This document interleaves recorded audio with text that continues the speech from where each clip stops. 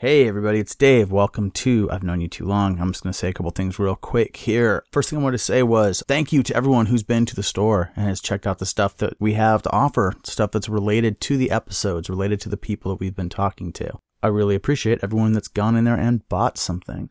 I just put up an article in the rants section of nobodiesknows.com. It's a story about a show we did in Bellingham in 1990. The show was with Inside Out, Forced Down, and Resolution, and a local band called Extremity. I found a roll of 36 shots of photos that Bill Baker took from that show, and they're pretty spectacular. So I put them up and wrote just a few lines on how that show came together.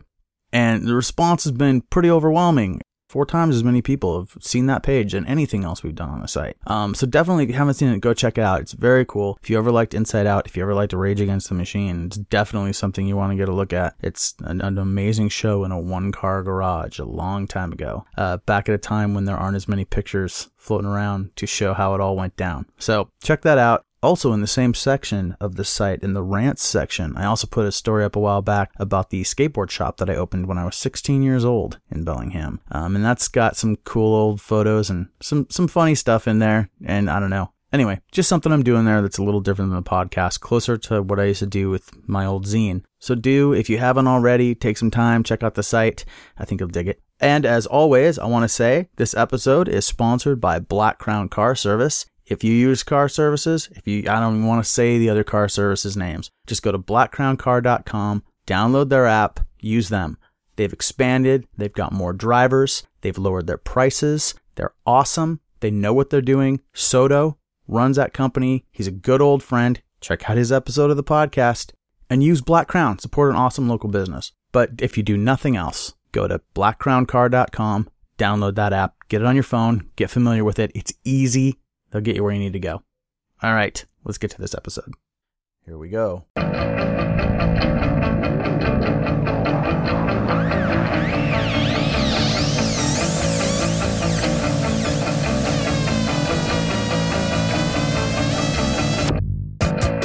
Hey, welcome to another episode of I've Known You Too Long. I'm Dave Larson. My guest today is someone I've known for a long time. I say that pretty much at the beginning of every episode because all of these people pretty much, that's the truth. That's the whole point of having them on the show. This is someone who has been around for so long that, as usual, I have a hard time figuring out where it starts. He played bass in a band called The Green, which was later known as Waffle Stomper. He was in a band called Orchard Manor that I'm kind of interested in. I'm going to find something more about today. He plays electronic music in a band called Logic Probe, which I used in my movie The Edge of Quarrel, and he was in The Edge of Quarrel in a key scene. And he's done a lot of other things. I think people will be surprised to know some of the places where he has been involved. So my guest today is Derek Linneman. Hello. Hello, Derek. Welcome. Thanks for having me. Now, I think, before I say the thing I always say, I think you are a special guest. I think, and I might be wrong, you correct me if I'm wrong, but you may be the only person that I've had, and probably the only person I'll ever have, who has listened to every episode prior to the one you came on. I have indeed listened to every one of them. You've listened to 17 episodes of this podcast. Yes. That's crazy. I find it very, very interesting while I'm at work. Oh, so you've got time at work. That's exactly... Well, no, not really. But I make it. That's like the perfect setup for a long podcast, though, is when you have periods of time when you're doing like work you don't necessarily have to think about. So right. You can have something else playing, make work stuff. Yeah, I'm working on a laser. Working on a laser. Who would need to actually use their brain? You don't need to. Yeah, you just have to push buttons and make artwork. I once worked on lasers at a company with you, and I actually understand, because after a while, I would disconnect like that and listen to, at the time, no podcasts. There weren't podcasts yet. You played that Worms game.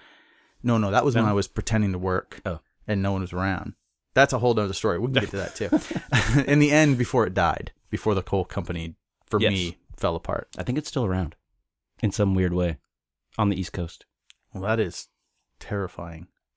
That'll make some sense. That'll make some sense a little bit later. We're way ahead of the game there. Oh, yeah. But Derek, I've known you too long.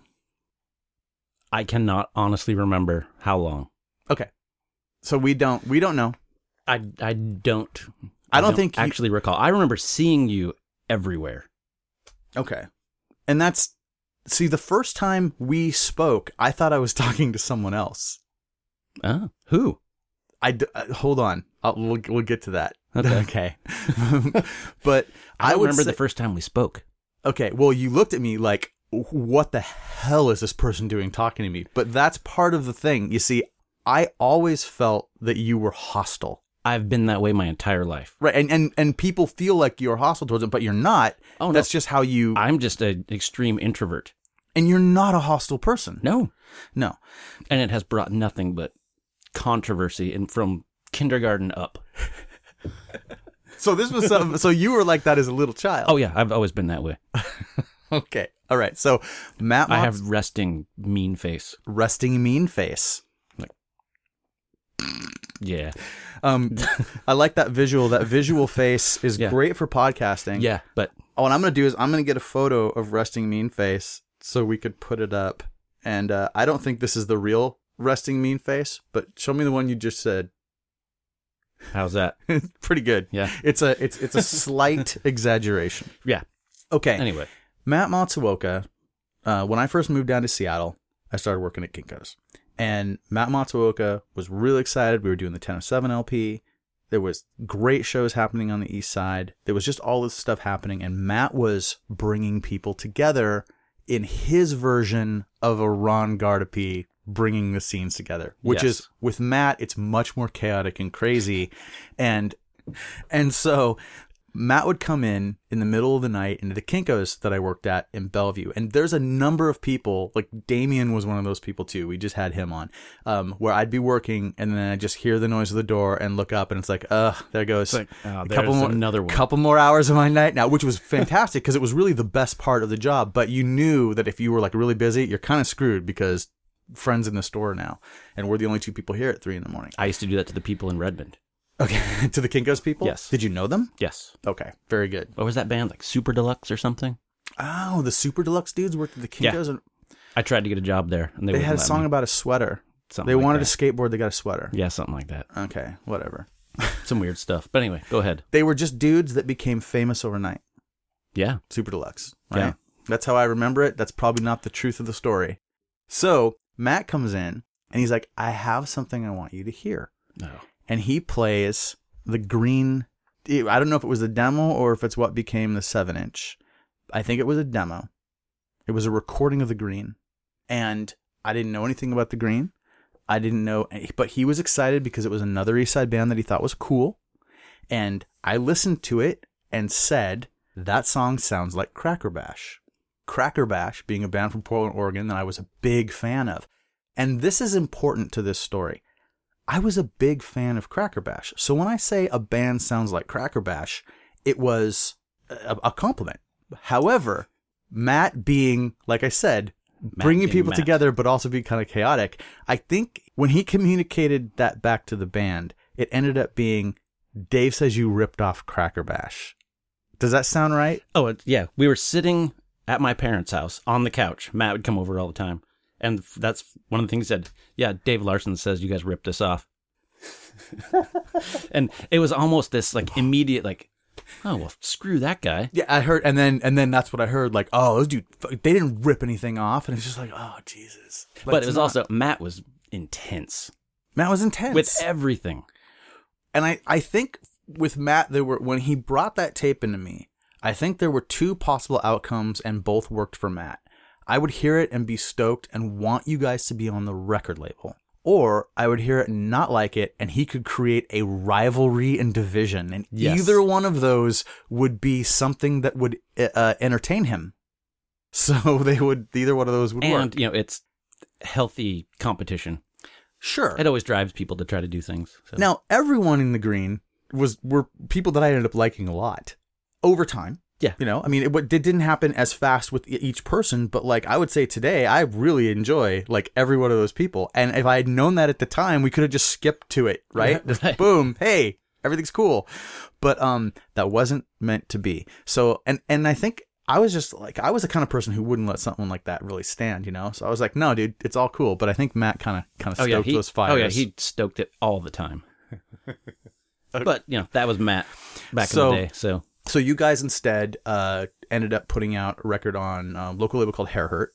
Which was us. Which was you guys. Okay. Very good. So Ended up being Adam and Danny. It was Adam and Danny's label. Okay. And a number of releases came out on that, including when the Green became Waffle Stomper. Right at the end, you changed your name to Waffle Stomper. Yes. Well, it was after Ben Davis left. Oh. Because then it was really like, okay, he's no longer in the band. So we have to have a new else. name. Okay, that was a thing back then. And the whole thing, like the music kind of just shifted. Okay. Ben was an influence. Because they were already a band when I joined them. Oh, I didn't know that. They were called Cousin It when I saw them. They played the Bellevue Y. Oh, I remember Cousin It. Okay, I remember that there was a band called Cousin It. I don't remember seeing them. So here's the thing. A short while after that incident with the tape, there was a show at the Old Firehouse. We've talked about the Old Firehouse a lot on this podcast. It was a big teen center on the east side, so across Lake Washington from Seattle in a town called Redmond. Maybe 15-minute drive. Get out there. Sometimes there'd be shows with upwards of, 500-600 people, depending on the bands. Jawbreaker played there a lot when they'd come through town. It was a great place. And the Green would play out there. So we played there a lot. I would oftentimes bring stuff from Excursion, and I'd sell records, or I'd sell T-shirts or whatever. I'd have a little merch table if one of my bands was playing, or I'd be up front taking photos. But I was always running around. I was getting to know all the people that worked out there. And you were standing by yourself in the back of the room, and there was another band playing. And that sounds like me. Right. Kind of with your arms crossed. Yep. I feel like you had a flight jacket on. Was it? Well, it probably wasn't a flight jacket, but it was probably a gross green jacket with the Born Against patch on the back. Yes, but it had a skinhead kind of look to it. Oh, well, that's dumb. But it was probably the gross green jacket, and I just associate it that way in my head. Yeah, it was right? Value Village was maybe $3. I couldn't afford a flight jacket. That's fucking great. Nor did I want one. $3 Value Village jacket. And it was just about the grossest shimmery green I could find. Nice. And you sewed a Born Against patch on it. Yeah. Perfect. Yeah. That's one of my hand silk screened patches, because I used to do that all the time. So for whatever reason, I was happy about something that was happening on stage. And I looked around and saw you and was like, oh, that guy. But I didn't think Derek the Green, Matt, has created this thing. I just knew that I knew you involved with the fire. So I kind of walked over up to you and I was like, dude, this band is awesome. And you looked at me like your eyes kind of got wide and you just looked at me like you are crazy for talking to me. And then I was like, oh, I think I even said, oh, never mind, and walked away. Do you remember what band it was? No. Oh. No. Was I working there at the time? Because I worked at the Old Firehouse for a while.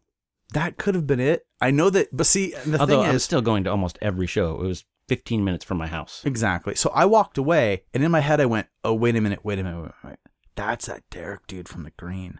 Oh, he must think it's weird that I just came up and talked to him like we were friends. No, I just have social anxiety. Right, but in my head, I'm trying to figure out, because that wasn't a normal interaction for me, Right. But that's the very first time that I can remember having an interaction with you. And then right after that, everything was just cool. You were just a guy that was around and everything was fine. And I don't know how long after that it would be that we had our first conversation, but it had to be within weeks. Yeah, maybe. It all seems like it's so far, but it's so close. That proximity, that time, in that what is this, summer, probably. Yeah, I would say feels like 3 years, but it's probably 1993. Oh, into 1994. Yeah. Okay. When things were booming. But I was someone that you had a problem with, and that changed. So what changed it in your head? I don't think that at that point, I probably did think I had a problem, because I think Matt had convinced me that I needed to have a problem. If that makes sense. It does. And with him, it does. I don't know. But I think he's probably still like that to this day. Probably. Yeah. If chaos follows him. Yes. And yeah, that's just the way it is. But I'm a person of very few. Well, I don't think I have any enemies. Maybe I do and I don't know it, but I do hold grudges. Right. But it's got to actually be something. Right. There has been something that happened. I get that. I really do. So it's just we knew who each other were. Yes. We'd had interactions. There's nothing before that. Before I moved to Seattle, we had never been in the same place unless we'd accidentally been at the same show. Yeah, that would be it. Like at the party hall, your band might have played and I might have been there. That kind of thing. I only ever played one show there. Which was with this band, Orchard Manor. Orchard Manor. Okay, we'll get to that. That's the only time I ever played there. Okay, but you went to shows there. Yes. Okay, so you were one of the people who was making the trek in from the east side. But not very often. No. Because there was something about the party hall that I'm like, yeah, I don't really feel like getting into that today. Because it was kind of dangerous. Yeah, it's like, yeah, I'm just going to stay home. All right. Now, regardless of this, whatever this weird rivalry thing is, within a few months, I was becoming more friends with people on the east side, people that you knew, and then we would just be somewhere. We'd be at a party or at a show, maybe at Elsbeth's or, like when shows would happen in that back room garage thing, whatever it was.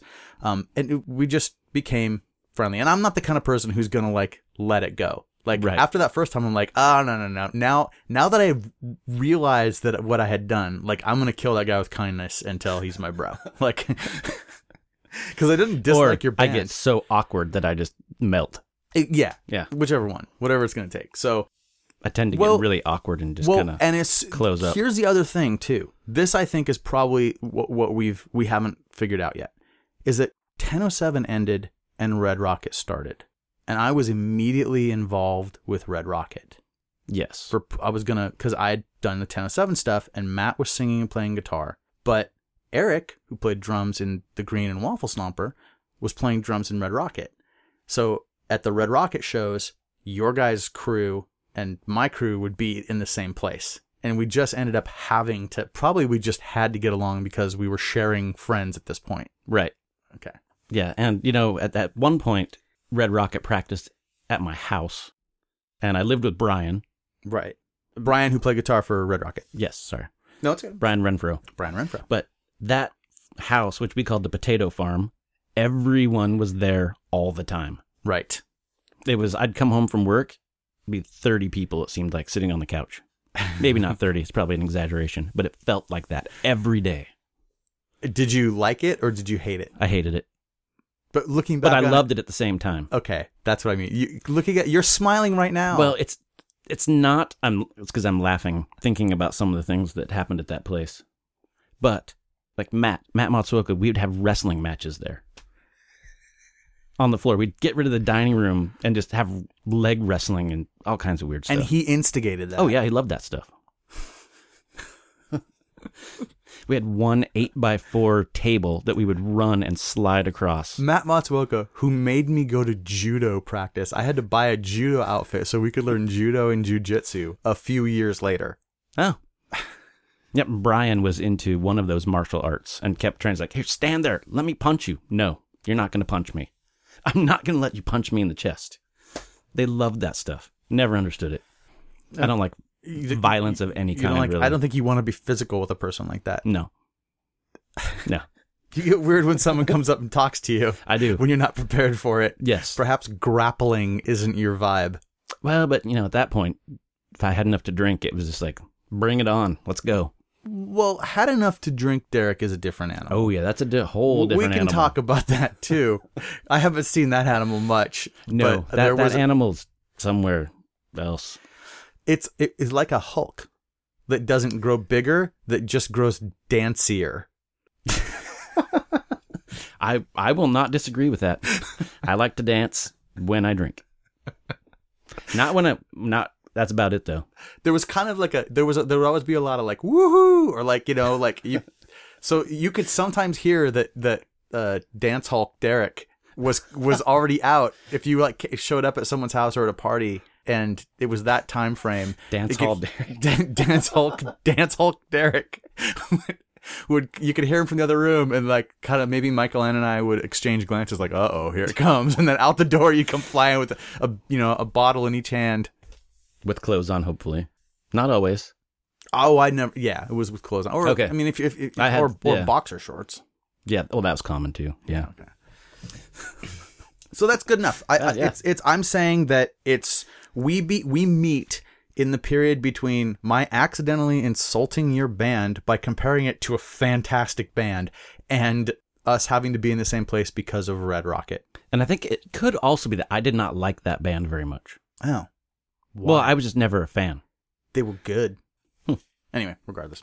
That's not what we're talking about. But since we've pinned it down, we're going to do what we do on this show. And before we get into us, we're going to go all the way back and talk about you. But one more question. Okay. When did you cut your hair? Because I remember you with long hair. I have long hair now. So you remember me. I remember you with really long hair. Right. I remember you back with the bandana, long hair, maybe at Elsbeth's house or something, at a Link show. Maybe. That all sounds right. I can't tell you exactly when I did it. But you were in Seattle with long hair. When I moved to Seattle, I had long hair. I always wore a black bandana. Yep. And so it seems like forever. But I moved to Seattle in December of 1992. And in June, mid to late June of 1993, I leave on tour with Undertow for the U.S. tour with Sparkmarker and Undertow. When I left on that tour, I had a shaved head that had grown out like a 1/4 inch that I had bleached blonde in that way that I have very dark hair. So it just was kind of like an orange. So I had this like fuzzy orange head. So it's only 6 months of long hair while I'm in Seattle. Wow. And probably, I would say that's probably May before I just go, forget it. And I didn't get a haircut. I went into my bathroom and got the clippers and went bald. Because that was kind of, it was either one extreme or the other. The middle never worked for me very well. Oh, I tried it for my senior picture. The middle. The middle? Yeah, it's atrocious. Me too, it's atrocious. The year before, shoulder length hair. Senior picture. I couldn't get comfortable with it. And then 2 weeks later, shave my head. Really, I don't know. Yeah. So you remember the long hair. Okay, so can we go back now? Yes, we can go back. Who are you and where do you come from? Where do I come from? Well, I come from Kansas originally, Wichita. Born and raised in Wichita, Kansas. Kind of a weird place, but really glad I got out of there. When did you get out? I moved from Kansas when I was 8 or 9 to Oklahoma City. Okay, so it's basically the exact same thing. Went from one mega church to another mega church that were somehow related. Mega churches in the 80s. Yeah. Pentecostal? Just, they call themselves non-denominational Christians. No. Was there dancing and speaking in tongues? No. Oh, there was not. There was just lots of hand raising and so there was clapping and singing? Hand raising and clapping and singing, but no one spoke in tongues. No, never. Okay. That's probably the delineation. That's probably the difference between the churches that you went to and the churches that I went to. Yeah, because these were humongous places. That's like, so they evolved into, so at some point Benny Hinn came through on tour and changed all that. Probably knocked a bunch of people out from a distance. Yeah, I don't know. I was never really into it. You know who Benny Hinn is, right? I know the name. Benny Hinn is that guy. I don't know where he's from, but he slays people in the spirit and he heals people. He does faith healing. Is he the one that he puts his hand, knocks people down? And sometimes there'll be like a whole row of people coming and he's just like slapping them all on the forehead and they're all falling over. And then every once in a while he gets like really cut up and turns and like throws it like a fireball at the crowd and it knocks down like hundreds of people. I know exactly who you're talking about. No, that did not happen. There's one here. Okay. Here's the thing about Benny Hinn, and I know we're not talking about Benny Hinn, but at one point, there's one video where he throws his hands up and an entire section of the balcony far away falls down, and all the people fall down. Think about the amount of planning you have to do. I wonder how much they got paid. That many people to fake it. No, see, here's what I'm saying. They got extra wafers for communion. But they would all have to stay quiet about it. And they would have to be people that other people knew, right? I think Benny Hinn possesses the ability to knock people out at a distance. That would be fantastic. He's like, yeah. I would use that now. Well, he's used it to make a lot of money. I'm sure. And there's probably a lot of people listening that are like, no, it's exactly what he says it is. And, okay. Good for him. Yeah. It just so happens that he's made millions and millions of dollars doing it. Yeah. So, You brought up mega churches. Yeah. Well, that was how we basically moved from that place to this other place. Oh, so you're in your parents' mind, you were moving church to church. Well, I don't know what it was in their mind. They were a job, job, some kind of healthcare thing. So when you were in Kansas, in Wichita, you went to grade school there. Yes. And you said that you were a kid, like you said you until were third grade. Until third grade, and you were a little kid version of the guy that I tried to talk to.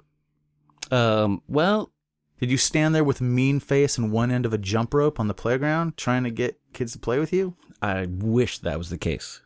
No. So my first trip to the principal's office is kindergarten because I felt as though I got picked on a lot.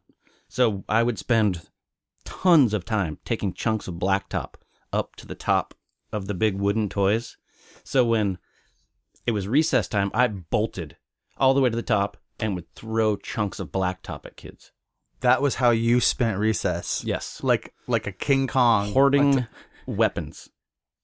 Oh, I like this a lot. And so my first experience was I ended up in the principal's office for... Luckily, I did not hit anyone. Okay, that's what I was going to say. Did you smack someone in the head? No, I probably would have killed him. So luckily, I was a kid with horrible aim and not very much power. Now, these chunks of blacktop, were they like rocks or were they big pieces that would kind of shatter when they hit the ground? No, what I remember is they were like chunks of, I don't know, they were probably, when I'm thinking now, they were like 8 inches, but they were probably like, a couple inches.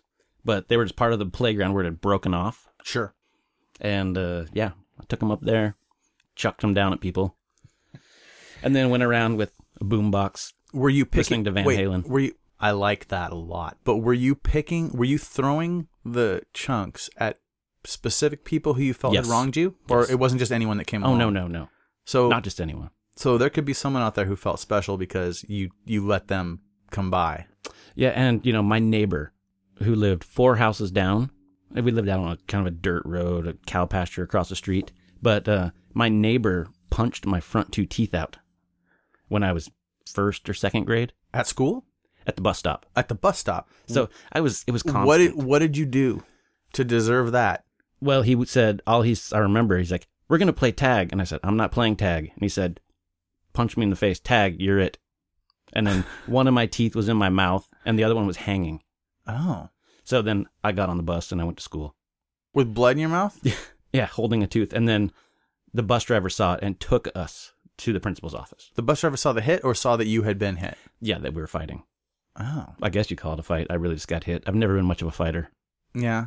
Only when cornered and severely provoked. Okay. When it's self-defense, which is not very often. So what happened in that situation? At that point where they're like, well, you're the asphalt chucker. You probably did something. Chucker.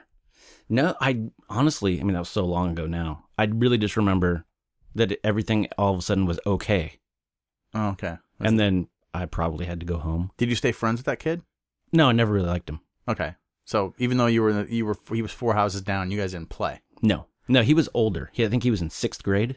Oh, just beating on a little kid. Yeah, and he had a mentally handicapped brother who they would all pick on, and it was constant horribleness. So. Oh, what a nice story. Yeah. So I'm glad you moved the hell out of that place. But yeah, did anything else significant happen before the 3rd grade? Well, I got in trouble a lot.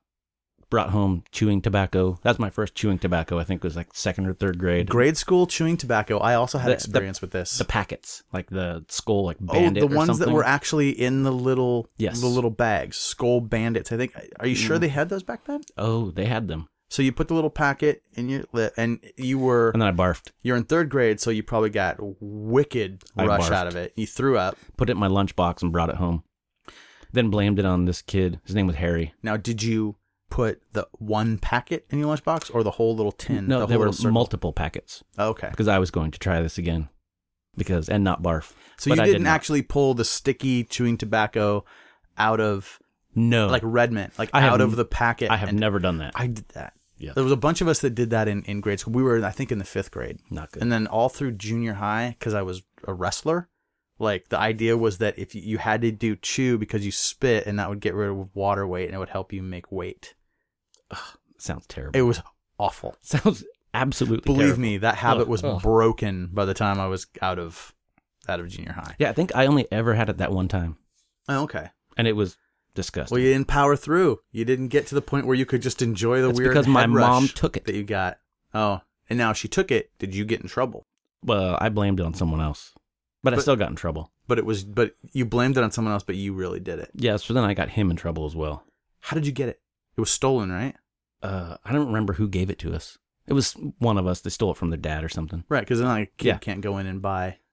You probably could have. Really? You could buy... a grade schooler could buy chewing tobacco. I bet you could.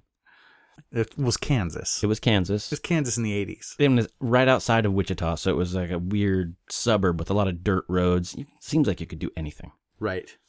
Kind of a no man's land. But it probably wasn't. So you got in a lot of trouble. Yes. You were used to trouble. Yes. Did you listen to music, or was third grade is pretty young? So did that enter into it at all? I'm trying to think. I think that all started when I moved to Oklahoma. Okay. So let's. So I had an older brother, who's 2 years older. Okay. So it was radio music. That's pretty much it. But the only things I really remember are from Oklahoma, which were, I was there for 4 years. Well, yeah. I mean, and those are 4 formative years. If you were there so you moved in the third grade or summer after? It was, I believe, it might have been in the middle of it. Okay. So that means you did 4th, 5th, 6th, and 7th in Oklahoma? Yes. Okay. I might have moved in 7th grade to Washington. Well, that makes sense. So you're into junior high at this, and that's a big, important chunk. There's a move. So now you're the kid coming into a new school. You have trouble. You're a fighter, even though you don't want to fight. You like to get up on high things and throw things down. I was more of just an ass. You were an ass. I was the kid that would get yelled at for smiling. You felt that you were. That's my uncomfortable thing. You get uncomfortable and then you smile? I smile and I laugh hysterically because that's my defense mechanism. Yeah. Super not tough. Right. I mean, oh yeah, look, it's the smiling kid. And so you would get in trouble with the teachers, or you get in trouble with the kids? Teachers. Teachers would they would throw erasers at you. What do you think is funny? Yes. Which would make me laugh even harder. How do teachers not understand that? They don't care. Okay. So you come in to this new school with a rep. Well, maybe. So what was it like coming into a new school at that age and dealing with new kids? Well, I just didn't like it. I do not like being disrupted. So, but the good thing is when I moved here, through my parents, the church that we were going to, I met one of the most influential people in my life musically ever, which was my friend Dusty. He had an older brother, 2 older brothers that were just punk kids. So this is the 3rd grade? 4th, yeah. Going into the 4th grade, you meet Dusty. Dusty's got older brothers who are punks? Yep. What year? Well, 85? Yeah, it's around like 84, 85. Okay. Because I remember... In the middle of the country? Yes. Where were they getting stuff? Well, there was... Norman, Oklahoma was a big music scene. Okay. Kansas City. Yeah. So the first thing that I get introduced to is, there's Minor Threat, The Dead Milkmen, Uniform Choice, NOTA, all that stuff. It's got to be 85. I'm trying to... Yeah, that I don't know about. For sure. Okay. So these are all the things you remember early on, and you heard hardcore. Yes. Or first. Yes, we would actually X up. How old? And we had like X's on our shoes and so in the 4th grade you were listening to Minor Threat and Xing up in 1985. Well, on our shoes and stuff. Well, we'd wear different colored Converse and like had the straight edge X all over them. Yeah. Grade school. We had no idea what we were doing. Incredibly impressive, though. We had no idea what we were doing. You did. You can't when you're that young. No, of course not. But we were under the leadership of the older brothers. And the older brothers were like, you're straight edge. Yeah, kids. like Uniform Choice, leather jackets, and spikes, all that stuff. And then we go out, they'd had a skate ramp in their backyard. And wow, what an incredible influence. Yeah, and he had a full half pipe. Only problem was it was like 6 feet wide, so it was incredibly dangerous. It was like 12 feet tall, almost maybe like 6 inches of vert, and then it was just 6 feet wide or 8 feet wide. So it was because it was made so of dangerous. It was made of sheets of 4x8 plywood. That's a standard size. So dangerous. You should actually go it should be 16 because it should be 2 pieces of 4x8. There was no room for that. No room for that, right? Or, it was out in the middle of the woods. Or at the very least, if you lay the plywood the other way, you end up with a 12-foot ramp. But even that's maybe a little too. Yeah, I tried to drop in once, never again. Dropping it, so as long as people understand, was it from the tail or from the trucks? From the tail. Okay, so you've put your tail at the top of the ramp. Yep. And the coping, did it have coping? It was steel. Steel coping, so it was a steel pipe bolted in at the top of the ramp on both sides. And you put your tail on there, and then you put your front foot forward on your board, standing the way you would stand on and then you lean forward until the board goes out from underneath you and you slide down on your back. If you lean too slow, since the back wheels touch the top part of the ramp first, they'll roll and you'll fall. You have to go. You have to commit. I did and you not have to commit. go. You have to lean over far enough that the board, the weight, and the gravity pulls you. You fall forward over it, and then your front wheels come down and hit the deck, and then you roll in the transition into the flat bottom. And then once you learn to do that, you're set. Because once you can drop in, you can pump on that transition and on the other side, gaining momentum and do a trick on the other side. Yes, but I am very lucky I did not make it because it was so dangerous. The reason I went through that is because you say I dropped in on that ramp, and there's tons of people that know exactly what you mean, right. And there's a ton of other people that have no idea what that language means. But I feel like we've explained it fairly well now. It's a big thing. The first time you drop in on a ramp is huge. Yeah, and there was this weird ladder you had to climb up the side. Like this is not safe. It's like ramps are like forts. Yeah, I even tried, starting in the middle of the ramp and like pumping to get something. I don't know how many pairs of pants I lost, like full on like pockets ripped off. And so you eventually were able to drop in. Nope. Oh, you never ever did. Tried it you again. Crashed the one time. Yep, never tried it again. But this is also dumb kids, no helmets, no pads, nothing, and it just hurt. Wait, you were just in your jeans, no knee pads, nothing. Maybe a flannel shirt and some jeans and some Converse. Old school. That's just what we wore. Yeah. Every day. Yeah, that's just it. Flannel shirt, Converse, jeans. Yep. What real punk rockers looked like in the 80s. I guess. If you had a leather jacket. I didn't have a leather jacket. I know, but most people. I always laugh when I see a show that's made now about punks in the 80s. Because it's usually they try to show a room full of people with leather jackets and spikes and like piercings in their nose and all this stuff. And it's like, no, there was no piercings. You might know one person like that, but that, who knows where they were getting their money to be able to buy leather. Right. But his older brothers did have combat boots with, the tight rolled up jeans and suspenders. Oh, so they were going for like a Youth Brigade skinhead look. But without the shaved head. Okay. Which was, shorter hair, but I have pictures of them somewhere. I'll have to find them. You brought over a ton of pictures and flyers today, which from is weird, awesome. from weird old stuff. So there's the blog page for this episode is going to have some great stuff on it, or embarrassing stuff. Whatever. Yeah, it's all the same. It's all the same. It happened. Can't turn that off. Okay, so I have to say that's a real. I feel like if that's the music you got into in the 3rd and 4th grade. It's almost like you got into that music before you got into regular music. It was a combination. There was radio music from my brother. And I can't even remember dates. Like, so my brother was like, Mr., all that type stuff. So I've got that side and then this side. And we would bring things like Run DMC over. And his older brothers would make fun of us and tear them up. And then, here, listen to this instead. So I remember going to the mall to buy cassettes from Discord. When they were still the old black, old ones. That's good. And I had to sneak. I had to sneak out of step. Was that? I'm not sure which one it was. In my pocket because his parents were very religious. Right, and the thing is, I remember this too with both of those Minor Threat cassettes. Is that they had the lyrics printed on the inside. You couldn't let your parents hear it, and you couldn't let them find it because every fuck in every song is printed in there, right? Yes. So it was. Like so much cursing and much like we got caught on a regular basis, and then we had to watch the televangelists. Wait, as punishment. They used watching televangelists as punishment for listening to music they didn't like. Yes, and then we would stay up and watch 120 Minutes Later, and The Young Ones, and all that stuff.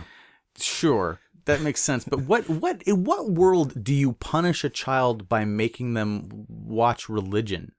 Like the thing that there's a funny one. Because I look back now, that's some of the best stuff ever. I would never do that to someone, but it's funny.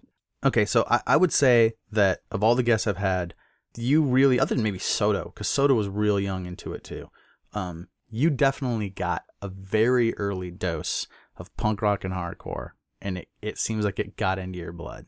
It did, but it also left on a regular basis and would come back. Because to this day, I still love hip-hop. Yeah. And then, there was just the things, they would make fun of us. And then I think the first record I ever bought was maybe Tears for Fears. Okay. Or Dire Straits. Tears for Fears is better. Oh, it is. Yeah. Okay. But there's that was the popular music. Yeah. At the time, oh yeah, I'll go buy this record. I think that's all right, though. You told me earlier you love pop music. I do. I love pop music. Right. It brings me joy. See, the thing about it is I'm going to theorize that because you got punk rock and hardcore so early, at the same time as you were discovering music on the radio, it wasn't like you chose to replace the radio music and the pop music that you already listened to with this other type of music. You just incorporated all this music into the stuff that you liked kind of at the normal time for people to take the stuff in. Yeah, listening to Love is a Battlefield and then go listen to something else at the same time. Yeah. Love is a Battlefield is awesome. I know. I can remember sitting in my room listening to it on my crappy little radio. And then singing We Are the World along with it later. I do have a cassette version of that. Of We Are the World? Me singing it. No, me singing it. Okay, that is a whole nother thing. And I am this high-pitched little kid singing, doing a falsetto that is horrendous. I have always hated the We Are the World song. Me too. And I still have the 7-inch and a cassette copy of me singing it. That was my first recording ever of myself. So you've been recording yourself ever since. Yes, and that was I'm going to do this. Oh, I committed. It's terrible. But I committed. That's the point. That's the good thing. Okay, so I think that coming back to the music and the kids and moving to the new place, you had friends now. Yes. You had a crew. Yes. Of guys. How did other kids feel about you? Your group of guys? I had two different groups. Because there was that, the punk kind of group, and then there was the nerdy kids where let's go shoot rockets out in the field. Friends. Those should be the same But people. they weren't. Because there was a proximity. I mean, I didn't go to school with these punk friends. Right. I didn't know any of those kids at school. Were you fairly rural? You talk about shooting rockets out in the field? No, there was just lots of undeveloped land. Oh, okay. So it was undeveloped, suburban land. Right. It wasn't this is in Edmond, Oklahoma, outside of Oklahoma City. So you weren't hunting and fishing? No. You had none of that in your... Well, I've never been hunting in my life. Did you know people that did stuff like that? Except for people. Oh, please. With our friends. We'd hunt each other and shoot bottle rockets at each other. Oh. Bottle rocket war. Oh, yeah. That was what kind of launchers did you use? Usually hands. Oh, you fired right from the hands. You would just hold in. Yeah, or throw it. Bill and I discovered PVC tubes were great launchers. We didn't have that. My dad would make us rubber band guns that looked like M16s. He would cut them out and paint them camouflage so we could run around and shoot rubber bands at each other. But then he taught us to make bow and arrows. That was a bad idea. Did you shoot bow and arrows at each other? My brother shot one into my sister's leg while she was running away. Did she fall? Oh, it went right through her heel. Oh, it came out the other side? No, just it stuck into her heel. But I guess I want the vision. I want to see your sister running away, your brother firing the arrow hits the ankle, and she just falls? Or did she hop? Or did she, come on. Oh man, I can't remember that. Because I would just shoot the arrows up in the air and then run. It's for me, I think the funny version is the arrow goes into her ankle and then she just goes stiff and just falls straight down. I know that didn't happen. There was lots of screaming though. Lots of screaming and it was probably horrible. It was a sharpened dowel. Sharpened dowel. Like a quarter-inch dowel sharpened in a pencil sharpener. Let me say that of the possible outcomes that involve that sharpened dowel hitting your sister as she ran away, that's probably one of the best. Oh, yeah. Hitting the heel. There's lots of meat. And you saw all this. Yeah. Okay. At which point did parents or authorities become involved in what had just happened? Oh, it was just my parents. That kind of stuff happened all the time at our house, though. Right, but did they see it? Were they outside when it happened? No. Or did someone have to go in and tell them that there had been an accident? Yes. And then it was just take it out. Okay. Oh, they weren't panicked. They weren't like, no, it wasn't go to the hospital or anything. What have you done? No? No, but we had a lot of that. They might have, but I don't remember that. Okay. Yeah, I remember chasing each other with baseball bats, tennis rackets. And, I have to say, for the amount of sharpening wood with knives that myself and the neighborhood kids did, there was very, very little blood or actual injury that came out. I remember getting hit with the tip of a sharpened sword that was supposed to be like a pirate sword. And I had a thin t-shirt on, and it caught the shirt and pulled it along my chest. And I actually had a lightly bleeding scratch across my chest. And that's the worst injury that I got. And we would try to stab each other. We would smack each other. I mean, we literally, Yeah, we made homemade bows and arrows and fired stuff at each other, and we never hit. We played a But were game. you trying to? Well, no, obviously you didn't want to actually, but there should have been an accident. There should have. We all were running with sharpened sticks for years. There should have been one.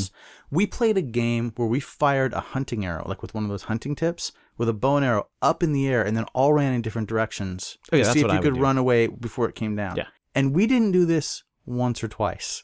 We did this a lot. Yeah, see, we didn't. The shooting the arrow up in the air game was a standard game. Yes, but that was taken away relatively quickly after the ankle or the heel shooting. That's all you need is one actual injury. Yeah, then it's like, okay, go ride your crappy BMX. Yeah, okay. So you got into doing that? Well, I was just a little bit of everything. Did you skateboard? I did, mainly from my friend Dusty. They had that half pipe, and yeah, of course. We were talking about skateboarding already. I didn't have a real skateboard at that point. That's okay. So that's, I guess, I got caught up in the dropping in thing that I might have had one of those little banana boards. You were riding a half pipe with a banana board? No. When I actually owned a skateboard, the first one I had. Okay. I can't remember. They had Gators. They had all kinds of stuff. Right. If they had Gator, they had high end skateboarding gear. Vision Gator is pro level gear. Right. But so did you ever get a good skateboard like that? I did when, so we moved, we came to Seattle to visit my cousins who had never met before, and they were really into skateboarding. So they took us to Time Travelers. Mm-hmm. So I bought my first deck and the whole setup at Time Travelers downtown. Time Travelers, which was on 2nd Avenue. Soto and I went over this. I can't even remember it now, but I mean, it's changed so much down there. There used to be a parking lot next to it, which is now developed up, so it's almost impossible to recognize the building that's there. I've tried to find it. I'm like, no, I don't even know. I found it on Google Street View. Oh. Yes, I bought a Christian Hosoi. Your first real deck was a Hosoi. Hammerhead. It was gray and pink. Was it Hosoi Skates or was it through Alva? I think he had a couple of different deals through different companies. I don't remember. All I really remember is my brother got one as well. And he liked the Gullwing trucks, so that's what I had to get. You started with Gullwings. Yes. And then all of my friends like, oh yeah, haha. They were in their independent shirts. There's that face that you make when you say Gullwing. Yeah. Like it's automatically you can sneer as you're saying it. Now let's just the early say this, ones, though. I did not like them. But Gullwing was the terrible of the acceptable. Yes. Because there's Gullwing, Tracker, and Independent, and Thunder, and Ventures. Thunder trucks. I don't even remember those. Were good. They were. I think Indy made them. These were all good. Ventures broke. People liked Ventures for some reason, but they broke. But they started getting better as time went on. But seriously, the classic. I mean, I feel like you have to go with the classic. You have to go with Indies. I had no idea, really, though. I'm in this like, whoa, look at this place. I'm in this big city for the first time ever. And then, well, it was big compared to where I was from. And then you walk into Time Travelers, and it was like, whoa. Amazing. Records on the wall. What the hell is this place? T-shirts that you've never seen. It was like, I can't believe my dad is letting me come in here. Yeah, the first thing I bought at Time Travelers was a Minor Threat 7-inch. The last 7-inch. The Salad Days one? The Salad Days 7-inch, exactly. And a Sid Vicious before and after t-shirt. It had a picture of Sid Vicious and then a picture of a skeleton, and the T and after was a hypodermic needle. And my parents let me buy that. Huh. At Time Travelers, probably weird. We could have been there on the same day. That was the one and only time I ever went there. Nice. I don't know how long it was there after that. So this is when I was still, 6th grade maybe? Right, so you came out just to visit? Yes. We were here for 2 weeks. 2 weeks, and then you went back. And was everyone just disappointed with being there after you went back? I was so depressed when I went home. I was like, this is terrible. And I think the whole family kind of felt that way. And then my dad got a job up here, so we moved here. So was he like putting in applications like behind everyone's back while he was here? Did you not know that that's what he was trying to do? I have no idea.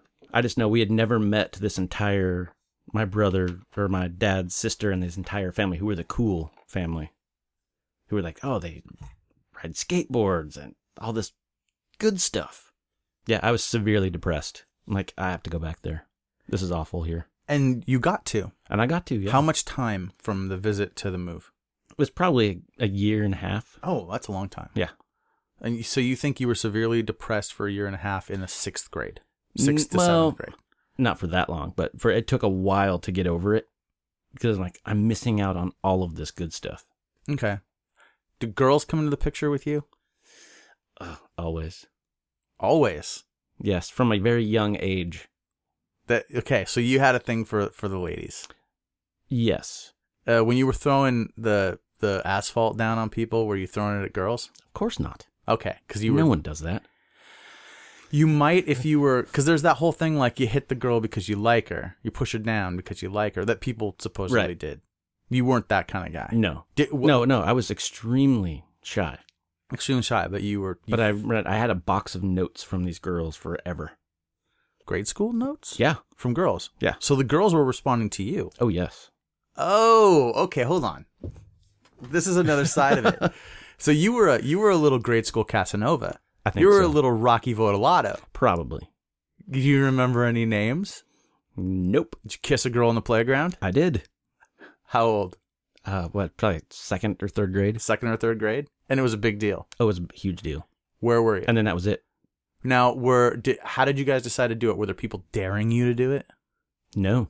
Not that I remember. No. You just walked up because you saw a movie the night before? Notes exchanging. Because I remember I would watch her. She was what was it? Maybe 3 or 4 bus stops ahead of mine where she would get off and I would just watch her. Oh, wait, you'd watch her walk from the bus? Yeah. So let me. And it's really small. So no, I know. Knew each other. But when you got on the bus, that means you had to pick a seat with a window on a certain side because you'd know that you'd be able to watch her from there. Yes, but I don't really remember ever really being that excited about it on the bus. Okay. But it's so long ago. But I remember certain things. Do you remember the name of that girl? I don't. You don't? I remember where in proximity to that house I lived in, where it was. Nice. Yeah. Okay. And so this is something that continued, you would say, your whole life? I guess. Yes. I was known as the kissing bandit. I would kiss people and never talk to them again. Wait, up until like a few years ago? Yeah. Up until I got married. Is that it? Up until you got married? Okay. So you didn't. So that way you looked at me when I walked up and tried to talk to you, that wasn't how you looked at girls, or was it? And was that what they were responding to? I think that is how I was, because I didn't know April. I knew April Votolato. Okay, so for years, who she was at least. Right. But I never talked to her. She had to actually talk to me. Okay. Before we actually even talked. So you were just a weird guy that wouldn't talk to her, who's when she came around, you were kind of giving her a weird look, like you had an eye on her. So she knew that you had seen her. Oh yeah, but you she weren't knew that I knew her friends. Right. Yeah. Okay. I was just that guy. All right. So you guys, is there anything more significant about the middle of the country and the mega churches and the shit you got into there that we need to talk about before we get you to Seattle? That's where I got my start playing music. Oh, that's where you actually started playing music there? Yes. How? Well, in the school band. Okay. That's a whole different story. But I wanted to play the violin because a girl that I liked played the violin. Parents wouldn't let me because it's too annoying. And then I wanted to play the drums. Right. And they wouldn't let me. Because it's too annoying. I ended up playing the trumpet because my brother did. I got a crappy used trumpet and he got a new one because I got his old crappy one. You know how to play horns? I could pick it up and do it again. I haven't done it for a long time, but I could play almost every brass instrument at one point. Why weren't you in a ska band?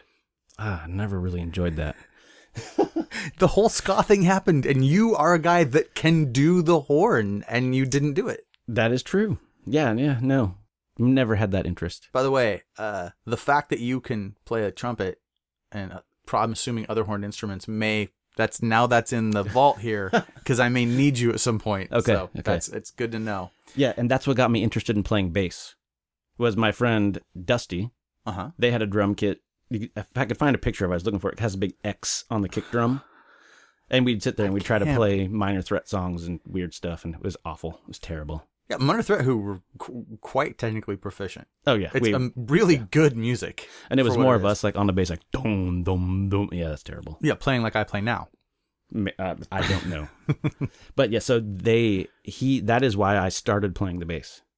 Okay, because of my friend Dusty. Because of Dusty. And they were his brothers, they'd play the drums and bass. And so they had the bass over there, and you'd pick it up and put it on and be like, hey, how do I do this? This is mine. But you had a little bit of musical experience with learning. Yes, and my mom was a pianist in the church, so I knew how to read music early. Oh. But I'm more of a memorized. Did you take piano lessons? I did in college.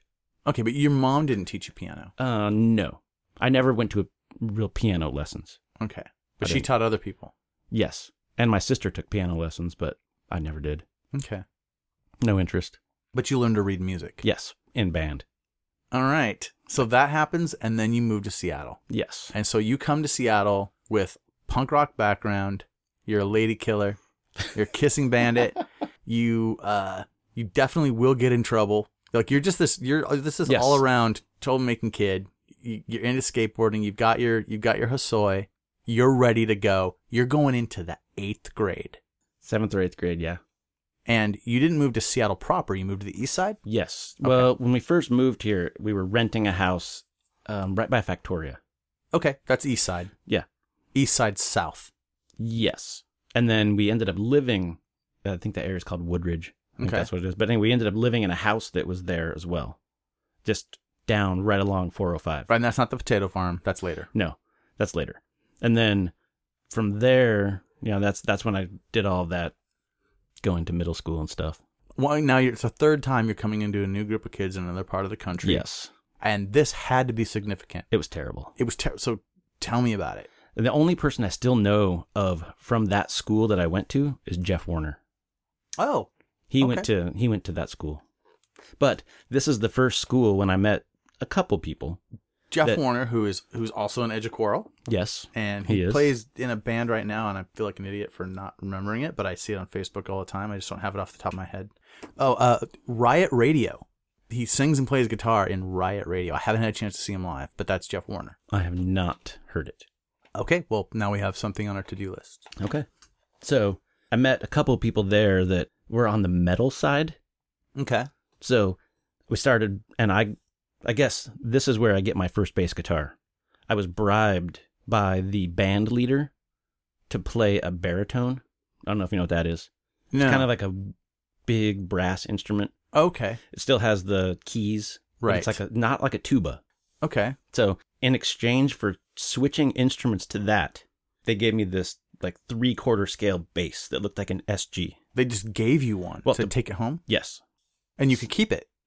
I had to give it back eventually. Okay. But they were like, hey, go ahead and take this home and play with it. Yeah, and I had it for years. Okay. Yeah. So you learned to play bass on that thing? Yes. And it was a terrible bass. Yeah. But I wish I had it now. Just for the memories of it? Yeah.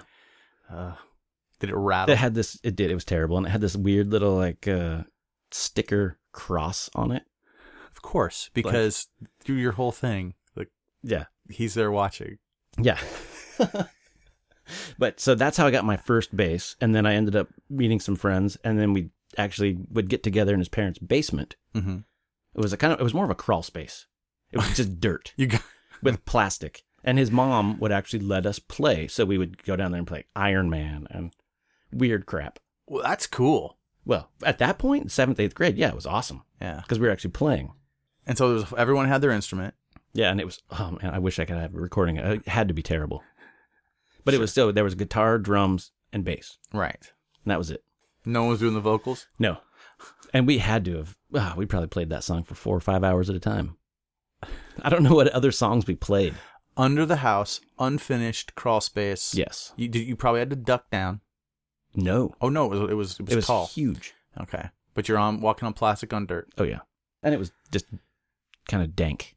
Sure. It's like, everything's bad. It's just... So yeah, we would go skateboard, and then we'd go in and then play. And then his mom would give us wine. His mom would give you wine. And then we'd play Excite Bike.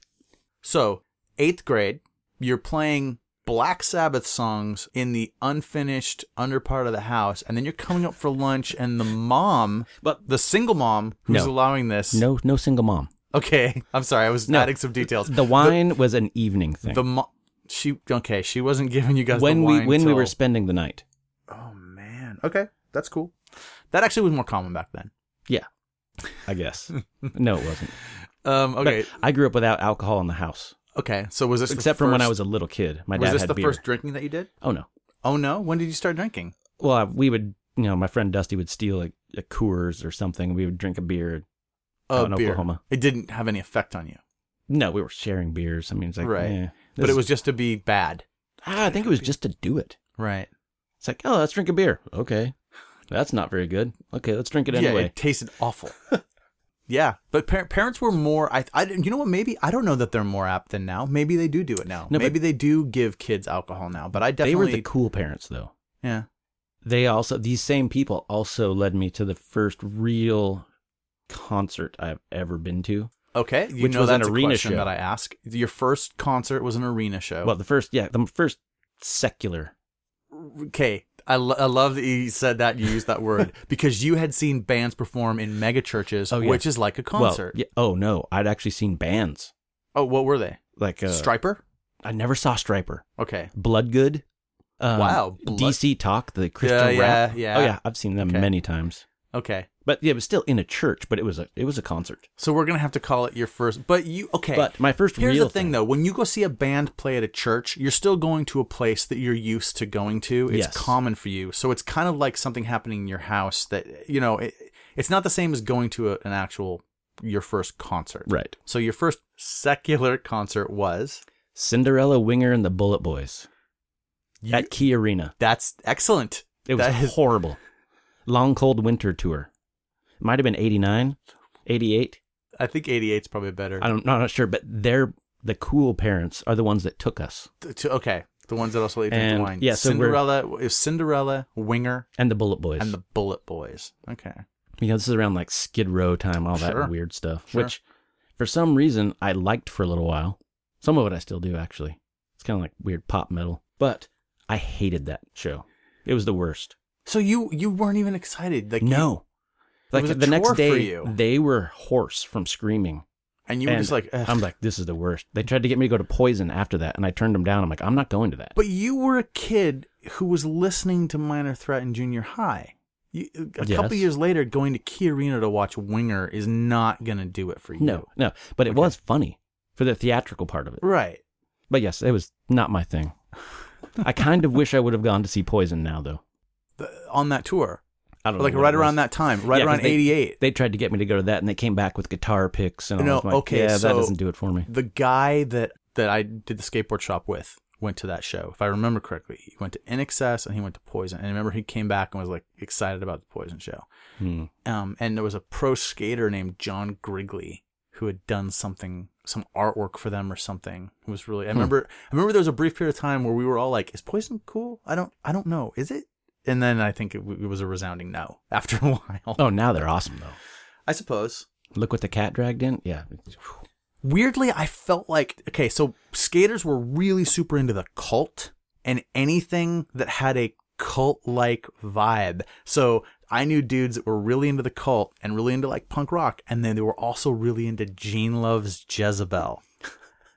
Because those dudes had like they kind of looked like maybe they were like Ian Astbury or something, but no. So the Cult. I remember I was supposed to go see them with Metallica. And I didn't go to that either. I'm like, nope, I'm not going to that. That was when Sonic Temple came out. Maybe. I think that was. I don't know. I could be wrong. I you know what? I say things like this, and then like the last episode with the Van Halen conversation we tried to have, we just screwed everything up. So I could be totally wrong. But that show, I remember the piano, white grand piano lowering from the ceiling on one of their songs. I'm not a Cinderella fan, but it was just, will forever be in my brain. And it was a spectacle. You didn't go see White Lion? No. That was... Okay, so the theatrics of it appealed to you. The sound fantastic. of it you thought was awful. Well, the music was bad. Yeah. It's Key Arena. It's hard to see good music at Key Arena. Yeah, it's like going to a gym. Yeah.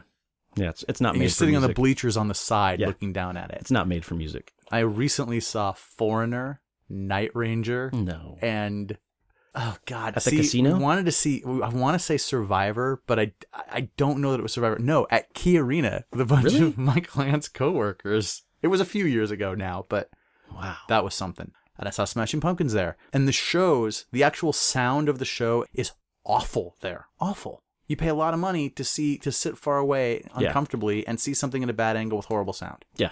I bet maybe it's good right up front of the stage. No, it's not good anywhere. It's not good anywhere. It's not even good on the stage. No, let me tell you something. The best show I ever saw was in a garage. The best show I'll ever see was in a garage. So Yeah. I think it gets worse from there as you get bigger. Okay, so you get from that to you have to move at some point. You have to move to the potato farm, right? No, so haven't even gotten to high school yet. Okay.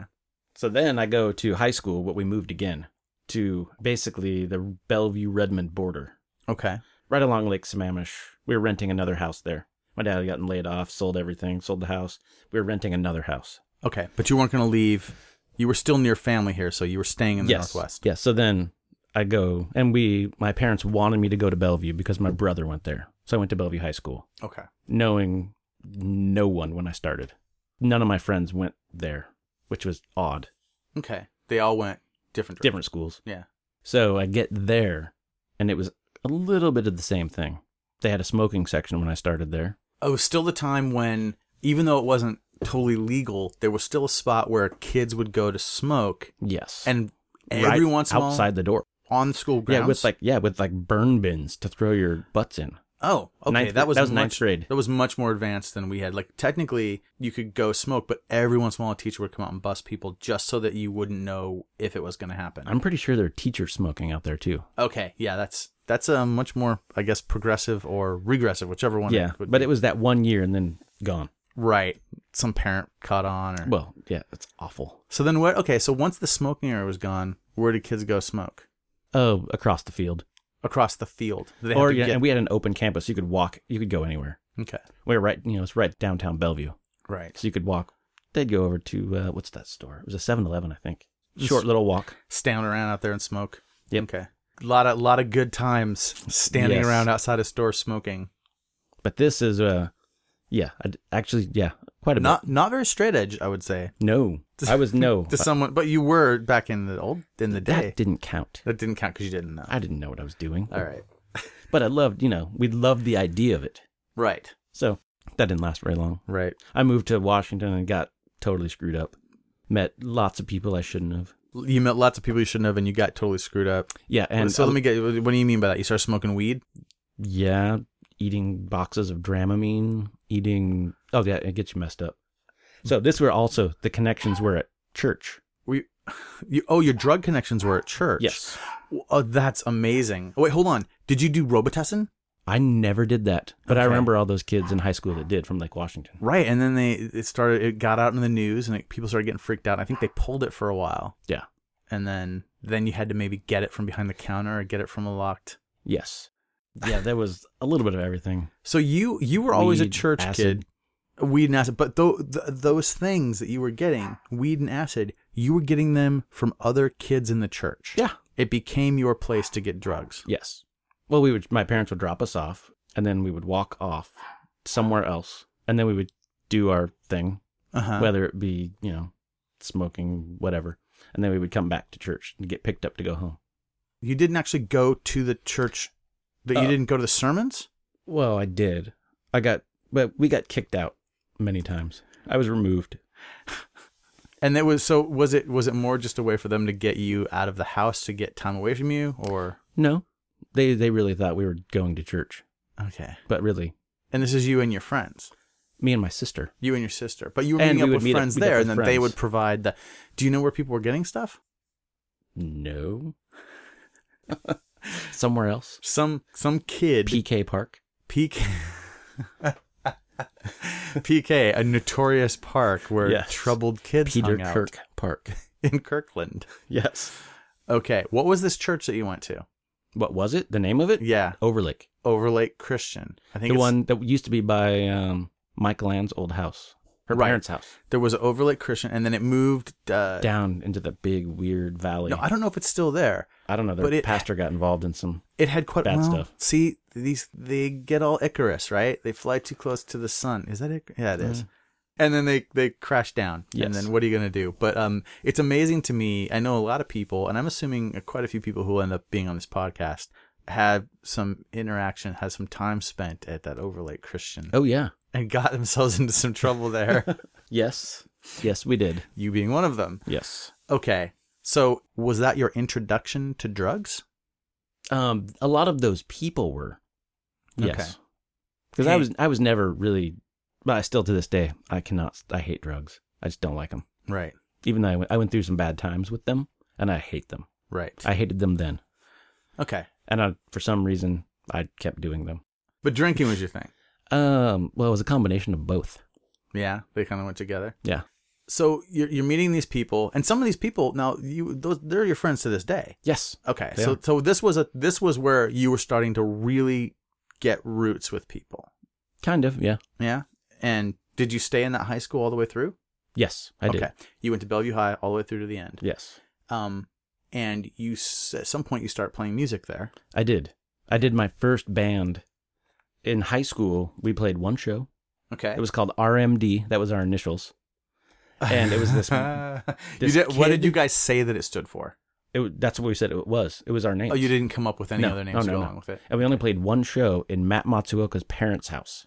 You did? Yes, with the big Washington State flag on the back. Sure. It was with Warm Fuzzy. Warm Fuzzy and 1007. And we used all of Warm Fuzzy's gear because we went to high school together. Right. So we knew all of us knew each other. Okay. So RMD. And it was terrible. I think we played one song for 15 minutes, and then that was it. I can't even remember what it sounded like, except for the guitar player could just shred. Oh, you had a good guitar player? Yeah. And you were playing bass? Yes. And you were just poorly. And then our friend was playing drums. Okay. Yeah, it was bad. Absolutely terrible. But I remember that show vividly somewhere at Matsuoka's parents' house. Well, you'd have to. It's behind the church. Okay. When did you first meet Matt Matsuoka? At that show. At the show at his house? I believe so. Tell me how it happened. First impressions, what did he act like? He was a lunatic with a video camera. And there were people like flying. He was all over the place. And I remember that flag and just complete chaos. But I was also in this like, where the hell am I? He had a Washington State flag that hung on the wall. And then I believe they took it down and laid under it like for the Happiness Breakdown 7-inch, I think, for the cover. I think it's that flag. It's one of these things. I mean, I might have it. I'm trying to remember who was in the band. Was that Jeff Ganson? Yes, I remember Jeff. Oh yeah. We are looking at the cover of the Happiness Breakdown 7-inch. By the way, available in the Nobody's Knows store. I own this. And that's the flag they're hanging out under. I think that they're doing their version of a Who picture. Yes. Oh yeah, because you've got Knowles. Yeah. That's them. You've got Drexel, Knowles, Ganson, and Matsuoka here. Yes. And this is from that time period, I believe. Yes, because we had KASB? Is that what it was? The radio station at Bellevue High School? I don't know. So that's where I met Sam Jane and all those guys from Link. I mean, they were all worked at the radio station at Bellevue High School. Well, God, okay, so you're like in 1991 now. Probably. Matt in high school, you in high school. Was Matt in high school at that point? He was probably already done. You're right. Because he was. I'm not sure how old Matt is, but I think when I met him, he was already He's out my of age school. or he's a year older than me. So you're right. That makes sense, Matt. I was thinking Matt was... He was just this guy. This crazy guy. Crazy dude that was... Oh, hello. Oh, shit. Hello, Michael Ann. Well, okay, long-time listeners of the show will recognize what just happened. We've been avoiding this for a while because we didn't put a sign up on the door, but we've had good communication. Michael Ann has basically opened the door and come in on the recording session now. Sorry. Do you guys want some lunch? That's a really good idea. Come in for a minute. Come in. You're here. So we're gonna have to. Okay, pull up a seat here. You're gonna be talking in this microphone with Derek. I didn't realize it was recording time. And it's recording time. So the reason why I think this works is because we're kind of at the time, I think, where you two probably met. You knew Derek long before I ever did. I don't need to be a part of this interview though, because he can probably say very embarrassing things about me. Lean in a little bit. so I've already gone there with myself. It doesn't matter. If anyone Talk about wearing a bikini yet? No, stop it. If anyone doesn't know, we did not get to that yet. What we're talking about. I live with Michael Ann. This is her house. She generously allows me to record this podcast here. And every once in a while, we've had her on the show because of these exact same situations. So, except for with the Ram, she sat in the whole time. So I can't let this go. You know things about him. You just said, did you get to the part about the bikini yet? He was never going to tell me about a bikini. I have photos. Oh, that's even better. Those will not go up on the internet. It would embarrass far too many people and not just yourself. Okay, so when did you guys Never meet? happened. Michael Ann, he talked about getting drugs at church. Well, how funny that you mentioned that. That is how we met. What do you know? Wow. Yeah, Katie Vantine's older sister and Katie used to go to this church. Yeah, I was leaving everyone's name Yeah, out. let's not incriminate people. Those are people that went to the that's how I church. know they went to that church. I did not name one person. That's how I went, because I didn't go to the church. They went to the church. Sorry. And I used to go to the church with them. I'm not incriminating them. I dropped Peter Kirk. That's all I dropped. He said, so just so we understand, he talked about bad kids from PK. Essentially, that's kind of what you said, right? Yeah, sure. Thanks. Just so everyone's clear, the people Derek's referring to is Michael Ann and her friends. Yep. So, Michael Ann, you were the bad kid from PK.